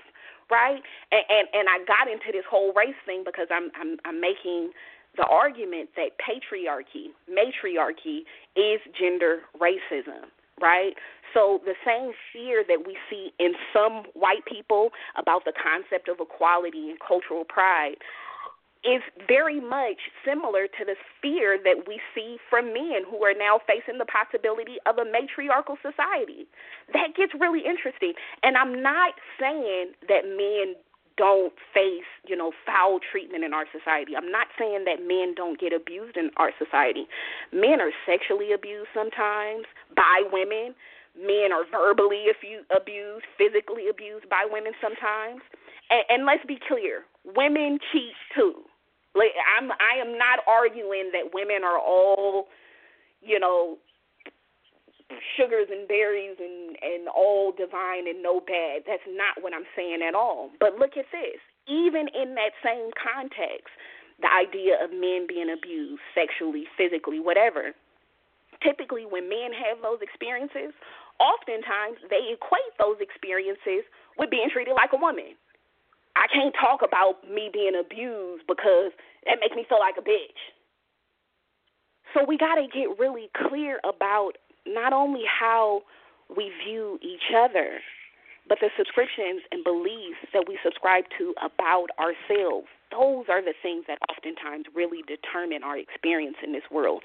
As long as we doing all of this finger pointing and all of this other kind of stuff, we confusing ourselves, we deluding ourselves, we are distracting ourselves, and we got to grow up. I'm sorry. We got time for questions still. Yeah, absolutely. You know, man, I ain't going to even get started in that whole poly stuff, man. Because you can make whatever work that you want to work. But I do find some interesting parallels inside of those things of comparison of how they work. But nevertheless, you can do whatever you want to do. There's another aspect of Scorpio that I ignored here, really, or this 8th house frequency that deals with joint finances. And it's really simple because here is when, because this is, Scorpio is the polar opposite of Taurus, which is your personal finance. So here, this is where we're supposed to learn how to pool our finances together for the greater good. This is a sign, Scorpio, 8th house energy, that talks about what is going to be established after I die. And that's a deep thought because this is wills. This is, what we call wills and legacies. This is where, you create who the beneficiary is of your estate. This is what you literally, when you're in this aspect, you're building knowing that you're not going to be here forever and that, you got to have heirs to that particular throne. And that concept, that mental mindset that it takes knowing that you're building for someone else called, the future generation or your children, their children, and things of that nature is a very, it's just a very phenomenal thing to do. And this is why it plays into the Scorpio loyalty thing so hard, where it's the sign of it don't like manipulation or it don't like to be hurt because you're disloyal. It's because when that sign truly business, we're creating success with one another. We're creating these things. And so it can transcend our physical incarnation. So it can go to the children, again, grandchildren. It starts to set up generational wealth. That's not something to play with lightly. So to go against that, to do something to jeopardize that relationship, this points to the psychology of why it is a known fact that Scorpio can't forgive or let things go once they feel betrayed, because they're willing to really share everything that they have with you. You see what I'm saying? So it goes beyond the sex. It goes to the point of business and setting up the estates as well. I think that as collective humanity, and that's why, if y'all noticed, but I'm telling you, if it wasn't for Nick, I wouldn't even be on radio. But my attention is now more toward Prosperity Investment Group. It's more about creating some tangible things down here on Earth, and not necessarily staying so much in this knowledge. I was reading something from Donald Trump that was talking about, because this is Scorpio, deals with knowledge, hidden knowledge at that. Imagination without imagination and basically willpower, knowledge by itself ain't gonna do nothing for you. And that's real. You know what I mean? It's a lot of intellectual dialogue with no physical solutions. You know what I mean? If the water messed up, then damn it, go get you some water and clean the water or do something about water. If you don't like modified, GMO foods, then create your own garden and do your own food. If the housing situation is messed up, buy houses and flip houses. If there's a problem, there's a solution. And that's what Scorpio is. We're talking about death and rebirth on any level.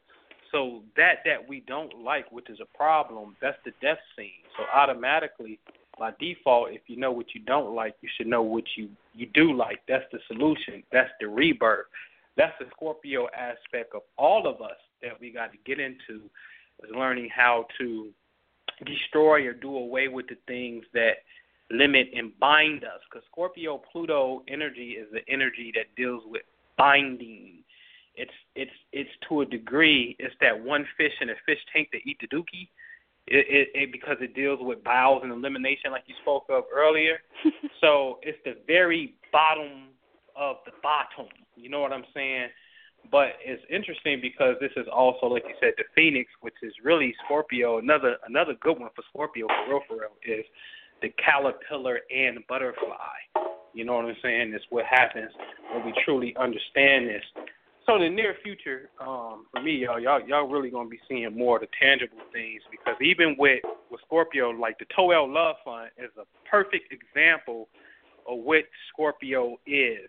we're talking about other people's resources, where it's every member who kicks in $13, and then we share those resources evenly, right, amongst members who participate and put in.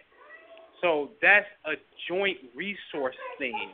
And this is a lot, because Scorpio is the sign of power, literally. It is the sign of power. In fact, truth be told, Scorpio/Pluto is the only cosmic force that can give the sun, when you understand the energy of the zodiac archetypes, can give the sun, which is the life-generating principle in creation, a run for its money. Real talk.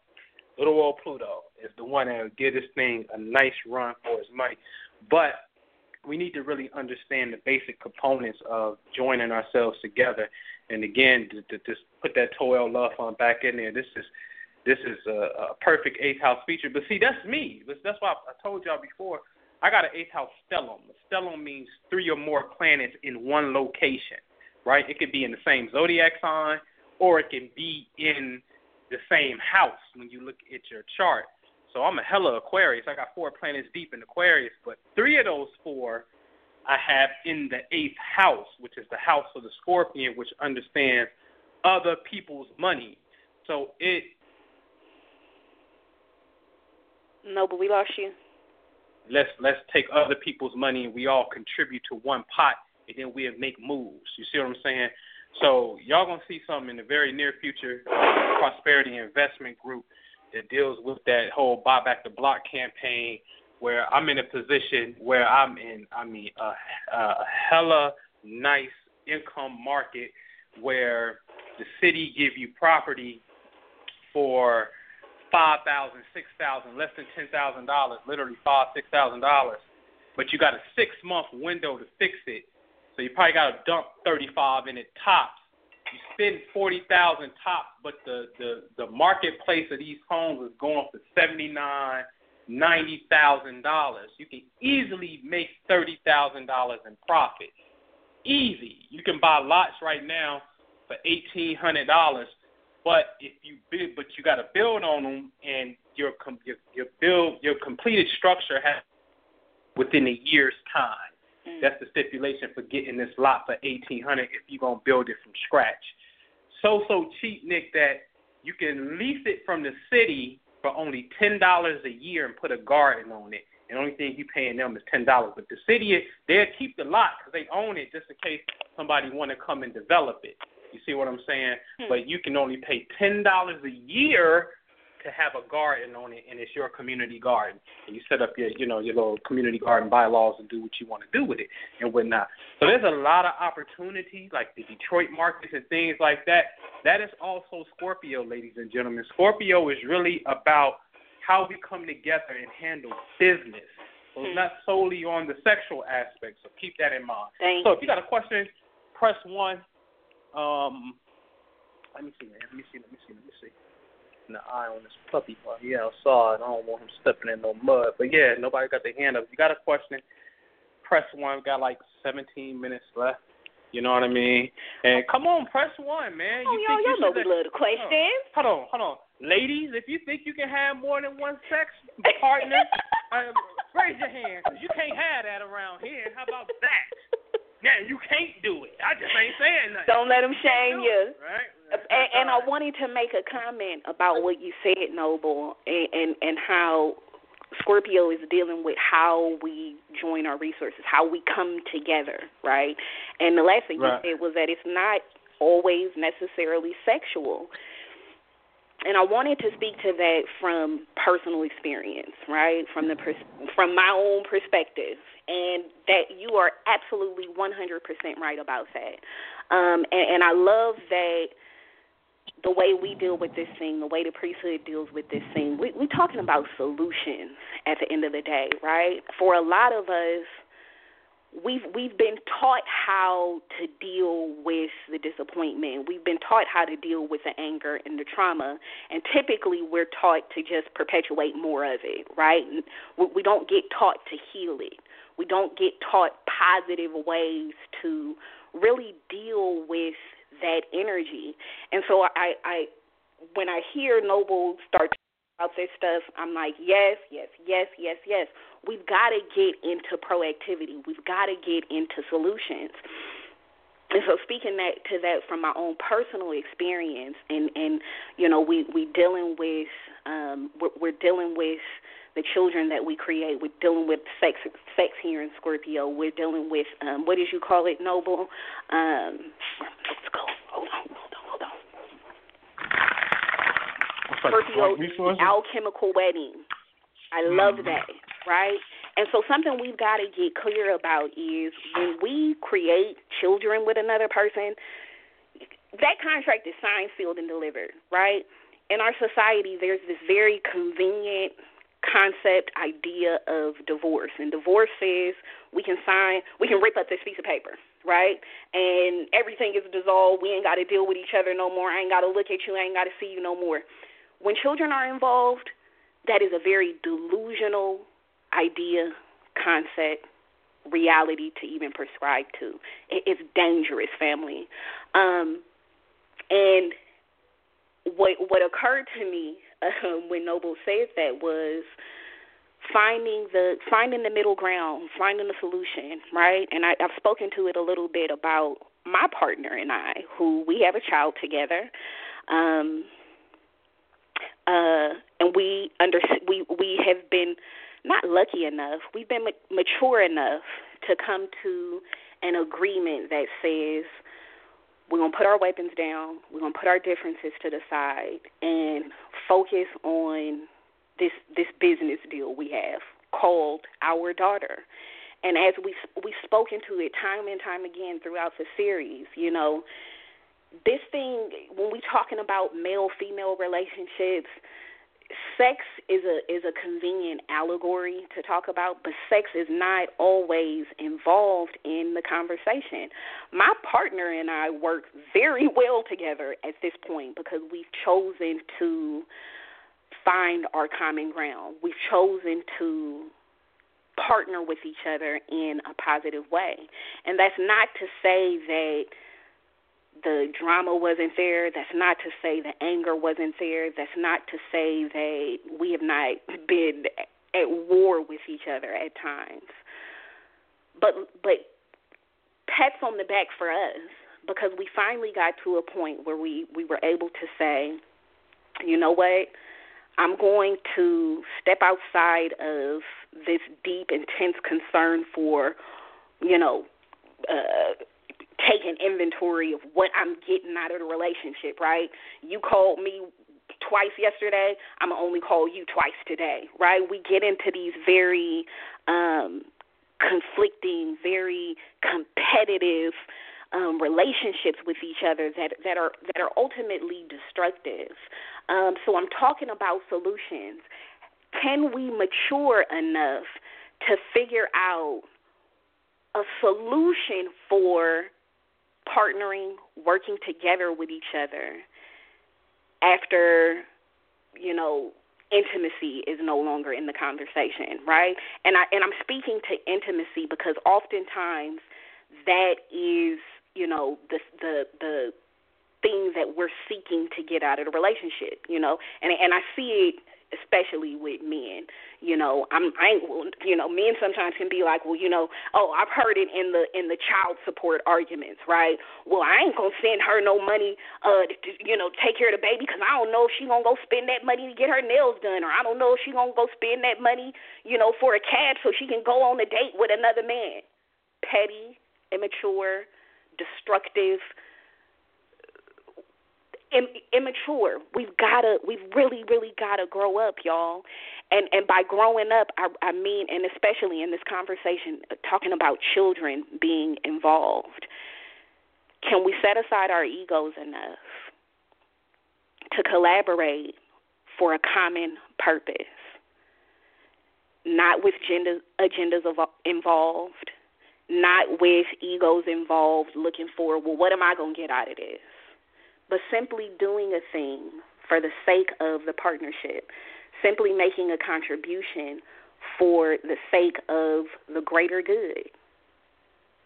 And that's a question that I think we have to be willing to ponder as adults, and even getting into relationships. Noble says, we don't get into relationships, with the intention of breaking up. But can we at least slow down enough in our relationships, especially before making the contract, especially before making the agreement, to say, and Noble talks about it, the conflict resolution plan. That conflict resolution plan has also got to include a strategy for how things are going to be dealt with, after the intimate part of the relationship is dissolved. Can we still be partners? Can we still agree to work with each other and be? And it's not just about cordialness. I was getting ready to say to be cordial enough, and I don't think it's about cordialness. It's really just about maturity. And I think if we can operate from that space where we put ourselves to the side for a moment and put our children first, or at least just put the relationship itself first. Because, we got to remember, when we get into these relationships, before we figured out that this person was not going to, serve our egos, because that's what it's about a lot of times. We stop loving each other when I feel like you've been unloyal to me, right? You made me feel insecure, so I don't love you anymore. But we got to remember that the relationship was initially built on an admiration for each other. So solution orientation, having the plan set out and prepared for what's going to happen if this happens in the future, and how are we going to deal with that? And I think this is a place that we've got to mature and really advance to in our society, and I think we can do that when we're willing to put the competition to the side. We got any questions yet, Noble? Yeah, absolutely, man. I think the Prime Minister mic is open. He was only 1314 dropped off. But go ahead, Jew. You on there. Caller from the 314. If you come back, if you want to press 1 because I don't see you no more. But go ahead. What up? What up? What up, Jew? What's poppin'? Man. Good. And Scorpio flow, man. Y'all, hey, I didn't catch the whole show today. Working on something for this workshop next week, but man, Noble, did y'all touch on some of the juicy subject matter, man? Oh man, of course it's up there. It's up there. It's at the top. Nick said something, right, and about the conscious circles of people, right? We dealing with matriarchies and patriarchies and all this, right? But when we just how do we? See, sometimes this information get convoluted, and then it get bent way out of shape, and then the people who supposed to be conscious end up taking it somewhere where you can clearly see that they're not as sound as they may appear to be. I'll give you an example. We had this conversation before, Noble. Young lady, and matter of fact, I think we do a radio show with G before about this, or was it about something else? Might have been about soulmates or something. It's a couple of years back. Mm-hmm. But, they had these notions. We talking to some women, and they like, this is some of the stuff that comes out from these type of conversations. That shit. It doesn't matter. I gotta say it, Jabir. I shoot the arrow straight. Hey, hold on, man. Yeah, hold on. Make sure you in the mic because you sound a little bit far away. But go ahead. Can you hear me now? There you go. Perfect. Right there. Okay. So these are some of the conversations that spring up. They'll say, it doesn't matter who the baby's daddy is. We can raise the children collectively in a village full of women, and who cares if he gets in his feelings because she slept with this man and then she slept with that man, and so she got pregnant, and nobody knew. She doesn't even know who the baby's daddy is. She has a baby, and if the men inquire or make an inquiry and want to know, is that my child? Basically, it's F you, nigga. You know what I mean? You don't need to know. That's not important. See, that's when it gets delusional and absolutely insane. Those are some of the pathways that people go down in these conversations in order to try to prove a point that on the, not even on the surface, but on both the surface and at the depths, makes completely no sense. And this is how I always reverse the question, right? If you was in a hospital, right, and you gave birth to a child, and it was two other women in the hospital who gave birth at the same time, and they took all y'all babies to the cleanup room to, give them their eye exams or do whatever they do, how would you feel if you went into the room and it was three babies there and the doctor just said, now you never seen your child, baby straight out of the womb, and you go right in the room and the doctor says, all right, just pick one, any one of them, pick one. It don't matter. Pick one. Don't speak to this. I'm listening up. Just pick one. That's you. How would you feel about that? If they said, hey, it's three babies right here. You never seen them. You don't know. And you just go in there and you just say, well, okay, I just got to pick one of these babies. Explain that to me. Somebody please explain that line of logic to me. Go ahead, Nick. Defend that. My hand is up. My hand is up. We're talking about a woman having more than one. Go ahead, Nick. Go ahead. My hand is up. Go ahead, Nick. Go ahead. And I agree and disagree with what you're saying at the same time, June. So here's what I would say to that. If a woman goes into an agreement, and this is what tends to make our society uncomfortable. Men don't want to think about being in an arrangement with other men. Straight up. It makes men uncomfortable to think about that. But let's qualify this conversation.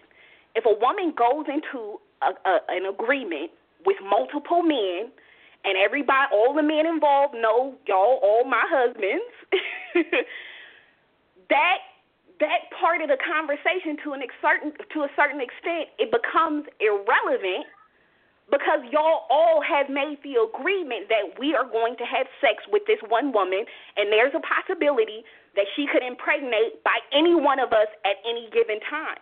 That's a part of the agreement you've made. You understand that? Mama's baby, daddy's maybe. Hold on, Jude. Wait. Ooh, wait.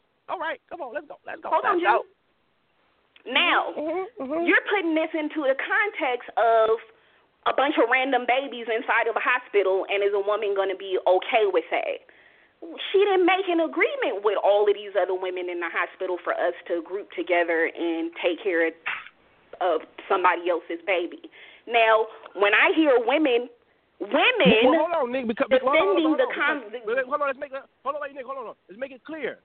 I never said that any of my stance was based upon an agreement, right? I'm looking at it from the polygyny argument. Okay. That's how I'm looking at it. Okay.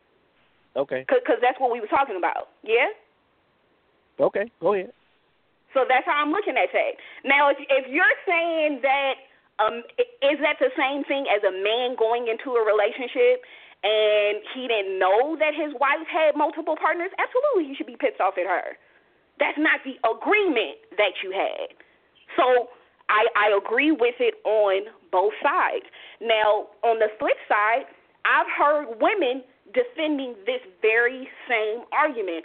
Oh, polygyny is a good idea, and because one woman, she might know how to cook well, and this woman, she might be good at teaching the babies, and we can all together, and we can all pitch in and help raise the babies together, and it's one man's baby, so we're all one big happy family. It's the same argument. I'm not saying that it does not work. It can work. But what I am speaking to is that there is a very prevalent discomfort that comes up for men, especially in the West, when having the conversation about polyandry. Most men are not comfortable with the idea of sharing a woman. However, they will willingly get on the bandwagon that says that women need to overcome their egos and share a man. But never, Jew, never have I heard a man who agrees with that argument agree with the flip side that says he needs to overcome his own ego and be willing to share his woman. It's a matter. It's a conversation about possession. Well, see, here's the thing, right? Here's the thing. If we're gonna strip it down to how things actually materialize, as far as these circumstance situations occur, when these conversations come up, see, like most men, right, that are sleeping with multiple women, it's not in the form of a contractual agreement with the quote-unquote main chick, right? This is something that's happening, regularly as commonplace in this society, right? So I think where me and you have not a disagreement, but I'm not thinking along the same lines of as in a contractual thing. What I'm saying is these type of conversations and examples are ones that are brought up in the context of how things regularly go. Like most men don't make contracts and still sleeping with multiple women, and then that's how the conversation is being grafted. It's being grafted from that position, right? That a man can sleep with multiple women. You rarely hear it being brought up in the context of if did the other women or did his main woman agree with that? It's rare that's the way that the conversation is being, brought into, whoever's talking about it. So what I'm saying is, in that same respect, I've heard women say and use that and say, well, as an example, that it doesn't matter, it doesn't matter who the baby daddy is, in the context of it wasn't an agreement. And I'm like, that's insane. Just for the sake to say that you want to sleep with multiple men and then come up with some bullshit new age idea about that's all right if I'm sleeping with 5 or 6 men and then if I have a baby, he's in his ego if I don't tell him who the child father is. That's insanity. I completely agree. I don't think you cannot take away a person's choice in the relationship, in the conversation, whatever. You can't take away a person's choice. But speaking to it from the perspective of a contractual agreement, I think that totally makes sense. And to speak to it from the perspective that you're saying, Jew, I think that women typically have that response from a space of hurt, from a space of wanting to compete with men, needing to show that I'm just as valuable as you, I'm just as much as a human being as you. And it makes sense that women would have these types of insecurities in our society. It makes total sense, right? So let me ask you a question. Let me ask you a question too, Nick, right? Because let's just say it is contractual, right? Mm-hmm. Would you agree to that? Would you agree with 5 other women? Hold on. No, I'm talking about not on the side of the man not knowing, right? On the side of the example that I gave in the hospital room, 5 different women have babies. Do you think that makes sense to do, even if it was contractual? That's what I'm saying. Assuming that it's not contractual. No, that makes absolutely no sense. No.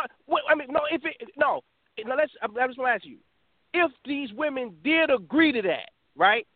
So now I'm asking you to give me your observation of what you think about that type of contractual agreement. Let's just say they do make that contract, right? You just having an opinion on the situation. Do you think that is do you think that decision is one that's wrapped tight mentally for 5 women to agree, right? That we all going to agree that we're going to get pregnant at the same time, have the babies around the same time, right? And then we're not going to know whose babies is whose, and it's all right. That's perfectly fine. I could be nurturing your child. You could be nurturing my child. then that's perfectly fine. Me personally, Jew, no. I'm not touching a situation like that with a 10-foot pole. Not doing it. Now, do I personally know women who have been convinced that they so deeply need to disassociate themselves with their ego and they should go into an agreement like that? Yes, I know plenty. Keep it totally funky with you. And I think that is delusional. I think it is also delusional for a woman to agree to go into a situation with a bunch of other women and one man, and everybody agree we're going to swap and share him, and he can have you on Tuesdays, he can have me on Wednesday, and he has no obligation, Dolly, I'm on the radio still, baby. He has no obligation, he has no expectation to be disciplined in his sexuality. However, all of the women in the situation are being asked to be disciplined in their sexuality because you got to wait till Tuesday when it's your day to get some sex. That's also delusional to me. Straight up. You can't just fool me like that because I'm not afraid of being called a bitch. I'm not afraid of being called a hoe. I'm going to be honest. I'm on the side of truth at all times. So, I agree with what you're saying, Jew. I do agree, especially from the perspective of it's not contractual. We didn't go into this with the agreement.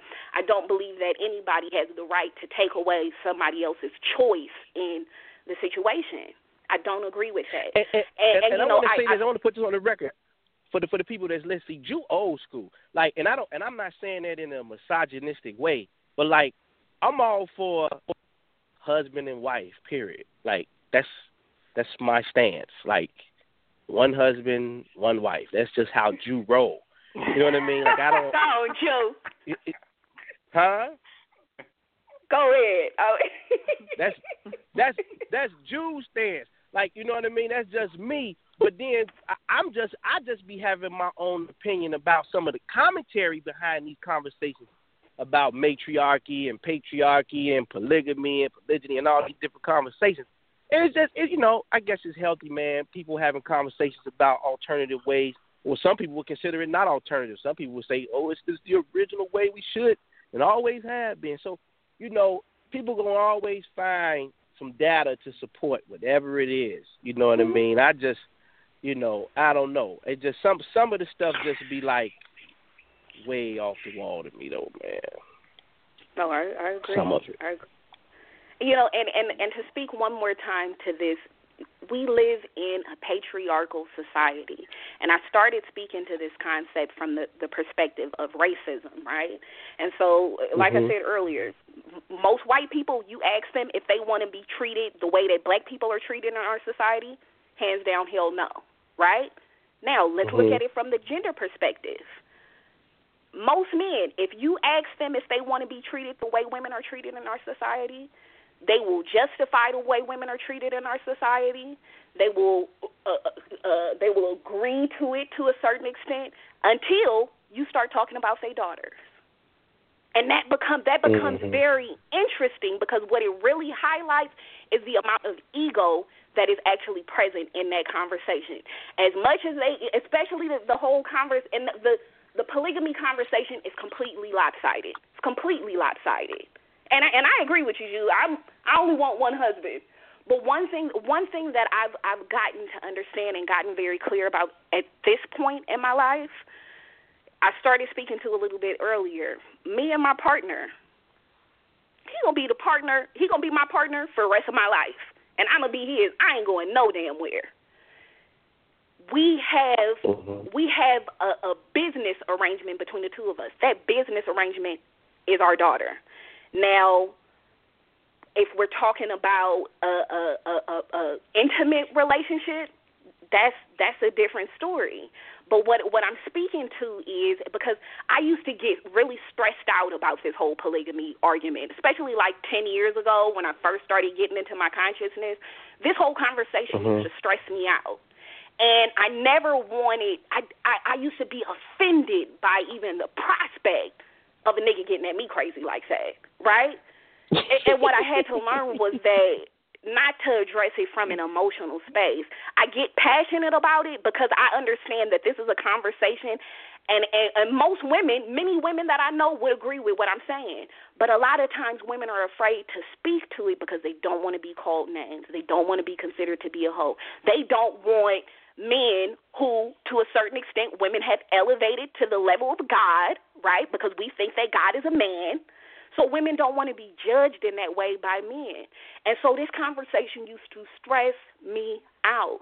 But now as I've lived a little bit more life, I've had my own daughter, something that I'm very clear about is the fact that if I get into another relationship tomorrow with a different man that is not my daughter's father, what he's going to have to understand is D. White is always going to be a part of my life.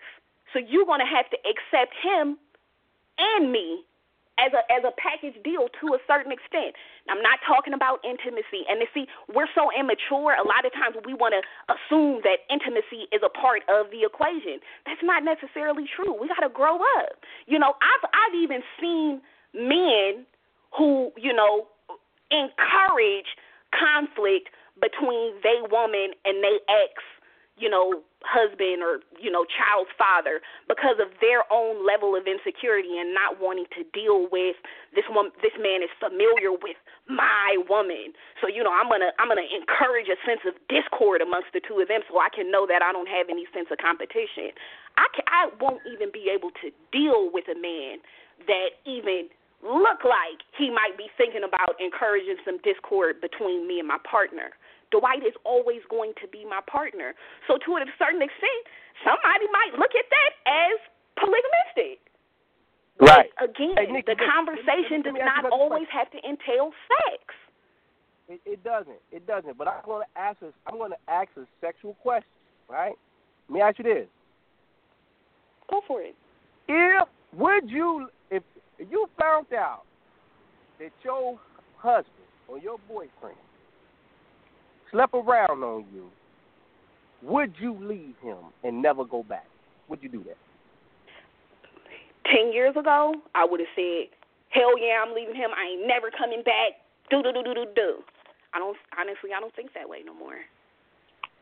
If it becomes a habit, it's a problem. But I do believe that human beings, we do shit sometimes against our best interest. We sabotage ourselves as human beings. We have limitations around how happy we can be, and so we start acting up and acting crazy if we feel like we're getting too close to the border of being too happy. I'm very clear about that. As I grow and I mature, I at least challenge myself to step outside of having an agenda in my relationship. And by agenda, what I mean is just being clear about there is nobody coming to save me. There is nobody coming to fill these voids. The work is internal. So as long as I can be detached from that expectation that, oh, he's supposed to make me feel good about myself. He's supposed to make me feel pretty. He's supposed to be loyal to me. I got to detach myself from that stuff. It's destructive.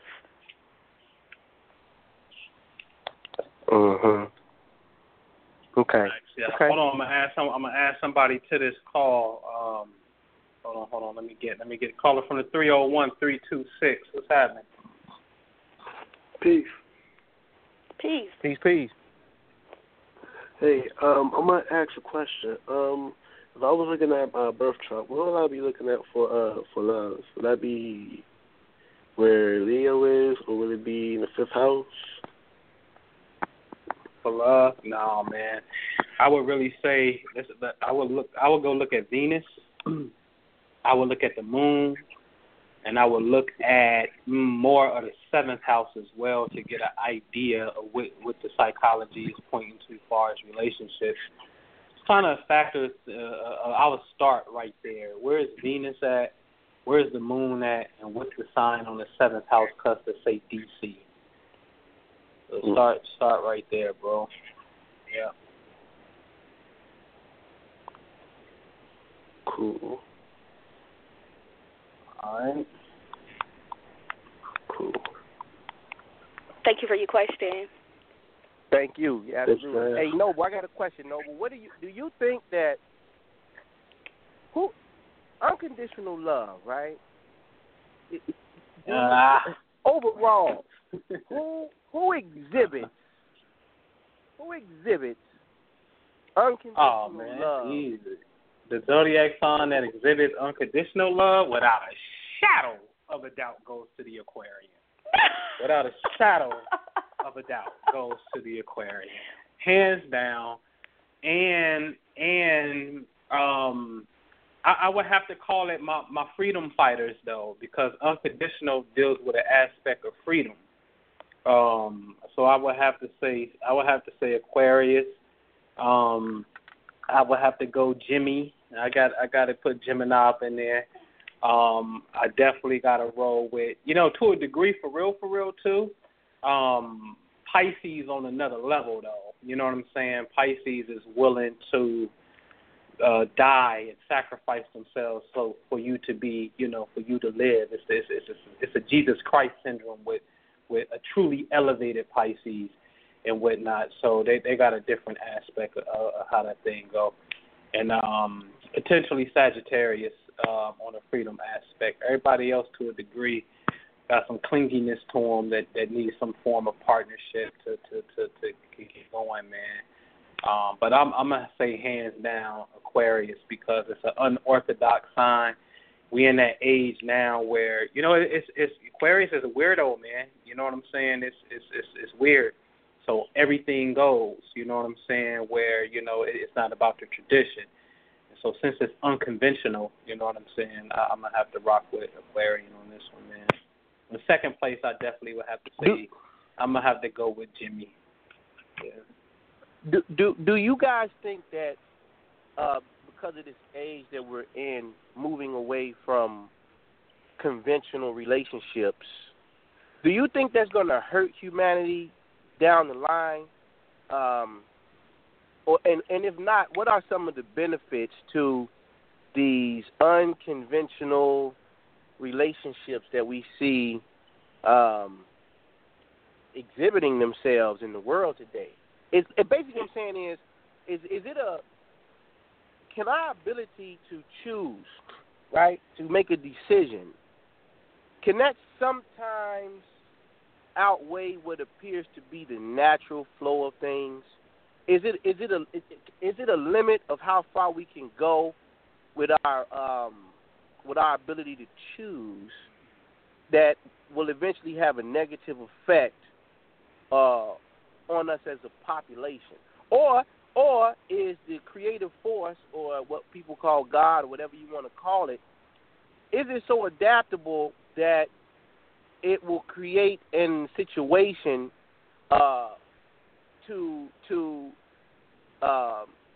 to adjust to the new way of life, to adjust to the new way of living? And that's a question I just want to throw out there. Go ahead, Nick. I think I hear you asking, can choice be a hindrance? I think so. We've talked about it on the show. You can live solely from your carnal existence. You can do that. Is it the best idea? Is it the most elevating choice? No, not necessarily.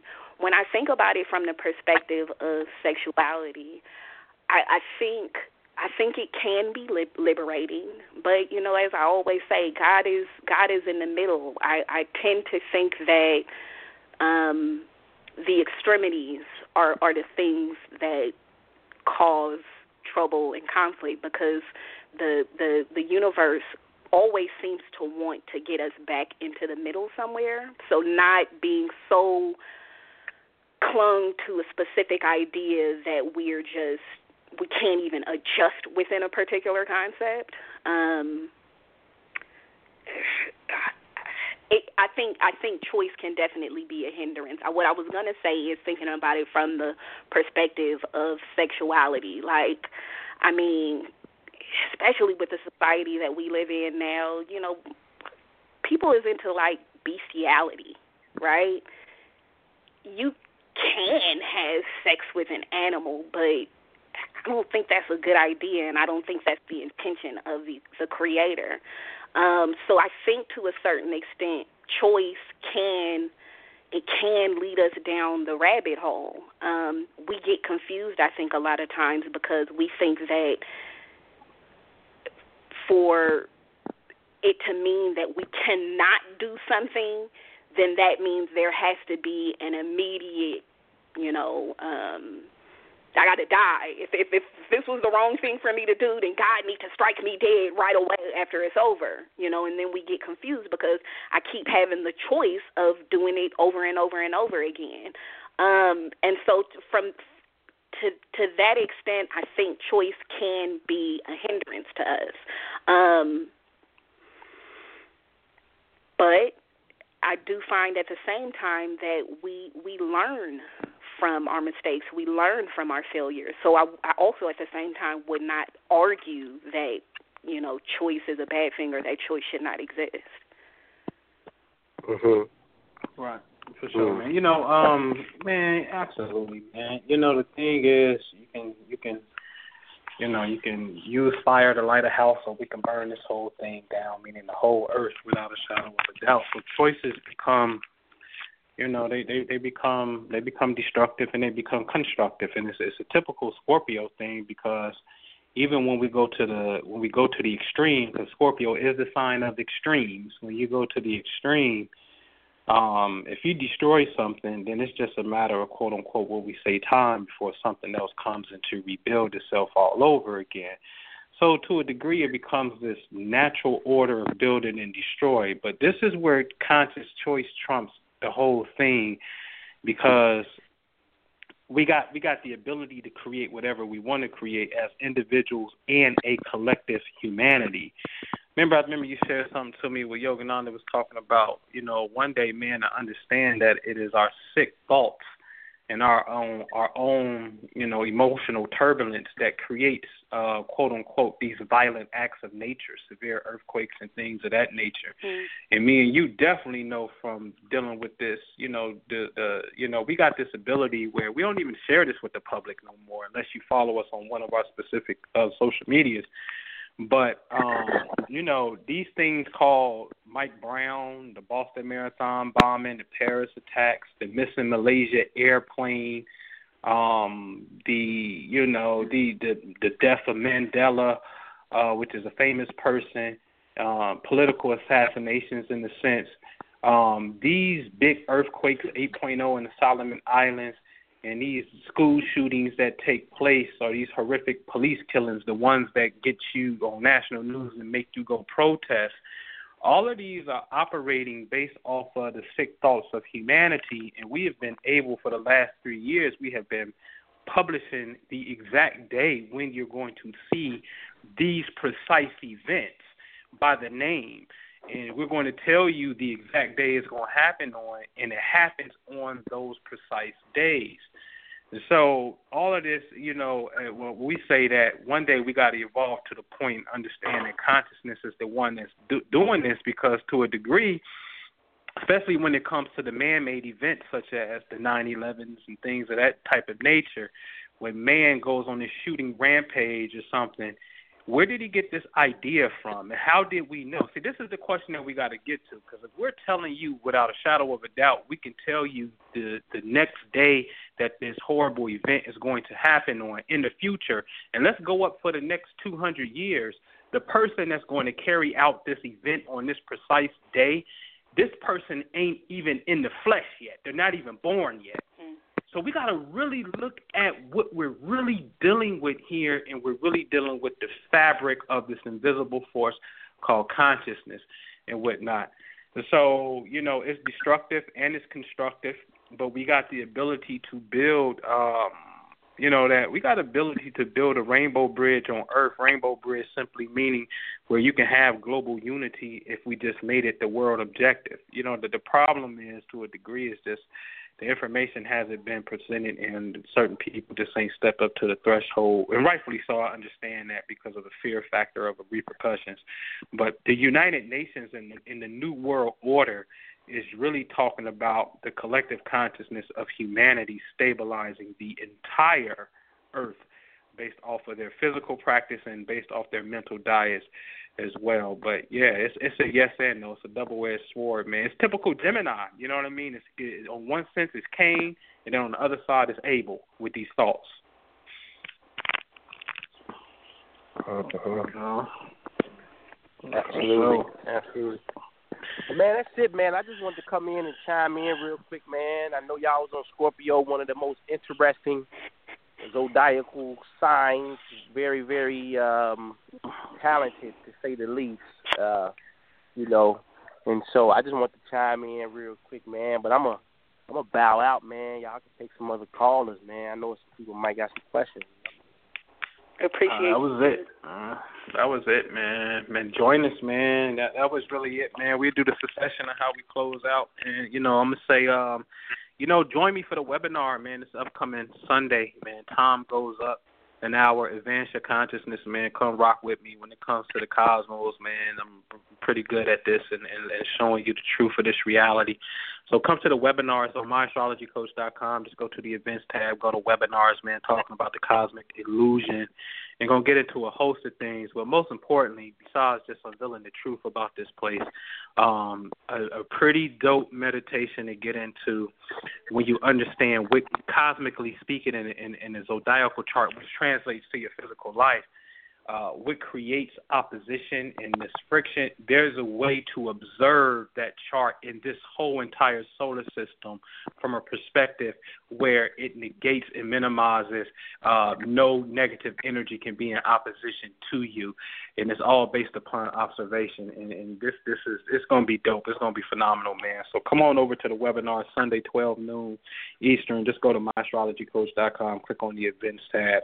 Like I said earlier too, if you're on the fence about Vegas and you know you can make it, hey, make it, man, because I tell you, every time a person is on the fence like that, they almost get a divine sign. And one of the best blessings, my favorite blessings, is when a person sign up, as soon as they do, it's like, oh, my God, you wouldn't believe this. I got a check in the mail out of the blue. I don't even know why it came to me. Or the person said they weren't going to give me no money, and they didn't even tell me they was giving it to me, but it just showed up.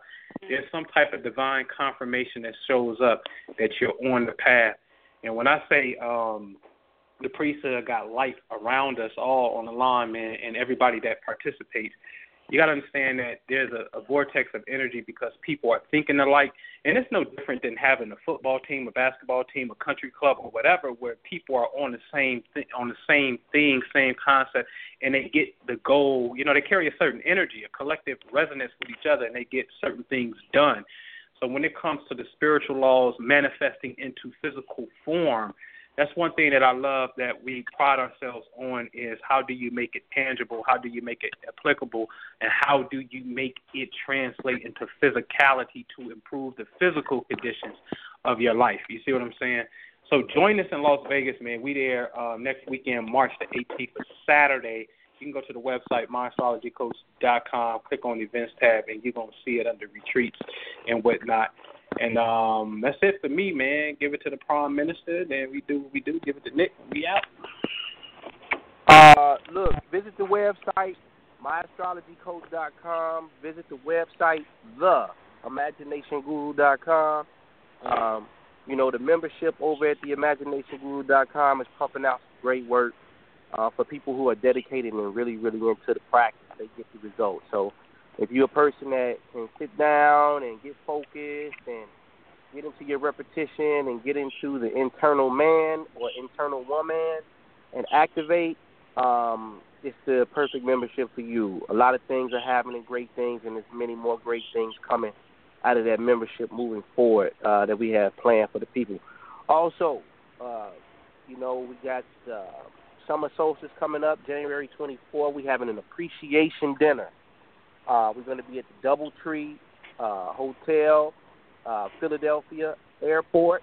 That way you can come in. You ain't got to be moving around. You can catch the shuttle, get to the location. We're going to have a dinner Saturday, the 24th of June, from 4 to 9 o'clock. We're going to be passing out certificates, awards, having some dialogue with the people. It's going to be beautiful. You know what I mean?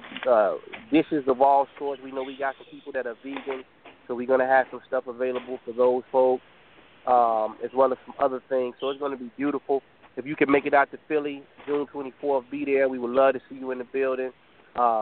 It's for all the years of support, man. We got some people who have been rocking with us since 2011, 2012, 12 Love Fund members. We got some exceptional people in these memberships who've been doing some phenomenal work. The people who stepped up to the plate, Nikki being one, Coley Cole being another, Kemet being another, Carol being another, people who step up to the plate, Asia being another, people who step up to the plate and really wholeheartedly take this thing by the horns to create something for themselves and spread their light to the world to lift other people up. So it's going to be phenomenal. If you can make it, be there. Visit the site, myastrologycoach.com, under events, first annual appreciation dinner, Philadelphia. That's it for me, man. Cool. I wanted to speak to, I got an email earlier in the week, and somebody asked me if I'm really a part of the priesthood membership, and I wanted to answer that question on here. Absolutely. Okay? I have been a member of the quantum imaging group for about a year and a half now. I'm working on my third goal. I do not advocate this stuff just because I'm on the air with these brothers. As a matter of fact, me getting on air has been, and doing this side of the work has been just a product of me getting into the membership and me doing my work. I wanted to share, yes, I'm actually a part of these memberships. I actually do wholeheartedly and genuinely advocate, support, join, get into the quantum membership. Check out some of the other services that are offered because they will impact your life. I can speak firsthand and give my own testimony to the fact that this information will, in fact, if you apply it, if you do your work, if you do your part of it, it will improve the quality of your life. I discovered Minister Jew first before I even got introduced to Noble and Pooh. And I heard Jew on YouTube, on Black Magic, and was blown the freak away. And from that point on, I went out to find everything that I could. Well, at first, I just only knew about Minister Jew, so I'm on YouTube searching everything I could, trying to find every possible lecture. And I think at that point in time, because this was like 2014, at that point, Jew only had maybe like 2 or 3 lectures on YouTube. And I didn't care. I just listened to them same 2 or 3 lectures every single day, over and over and over and over again. And by applying those methods, by applying those techniques, I no bullshit, family. This information has changed the very quality of my life, which is what inspired me to do some more research and I ended up finding the memberships and joined right away. I didn't have no question, no hesitation about it because I had already experienced the impact of and the improvement in the quality of my life. So I had absolutely no hesitation about that. And as usual, family, y'all can find me on YouTube, Nikki Builder. Y'all gonna see some new content up there within the next couple of days. In addition to that, check me out doing my day job, Nikki B Nova Collection.bigcartel.com. And we will see y'all next week, family, for Sagittarius. Have a wonderful week. Peace, y'all. Peace. Peace.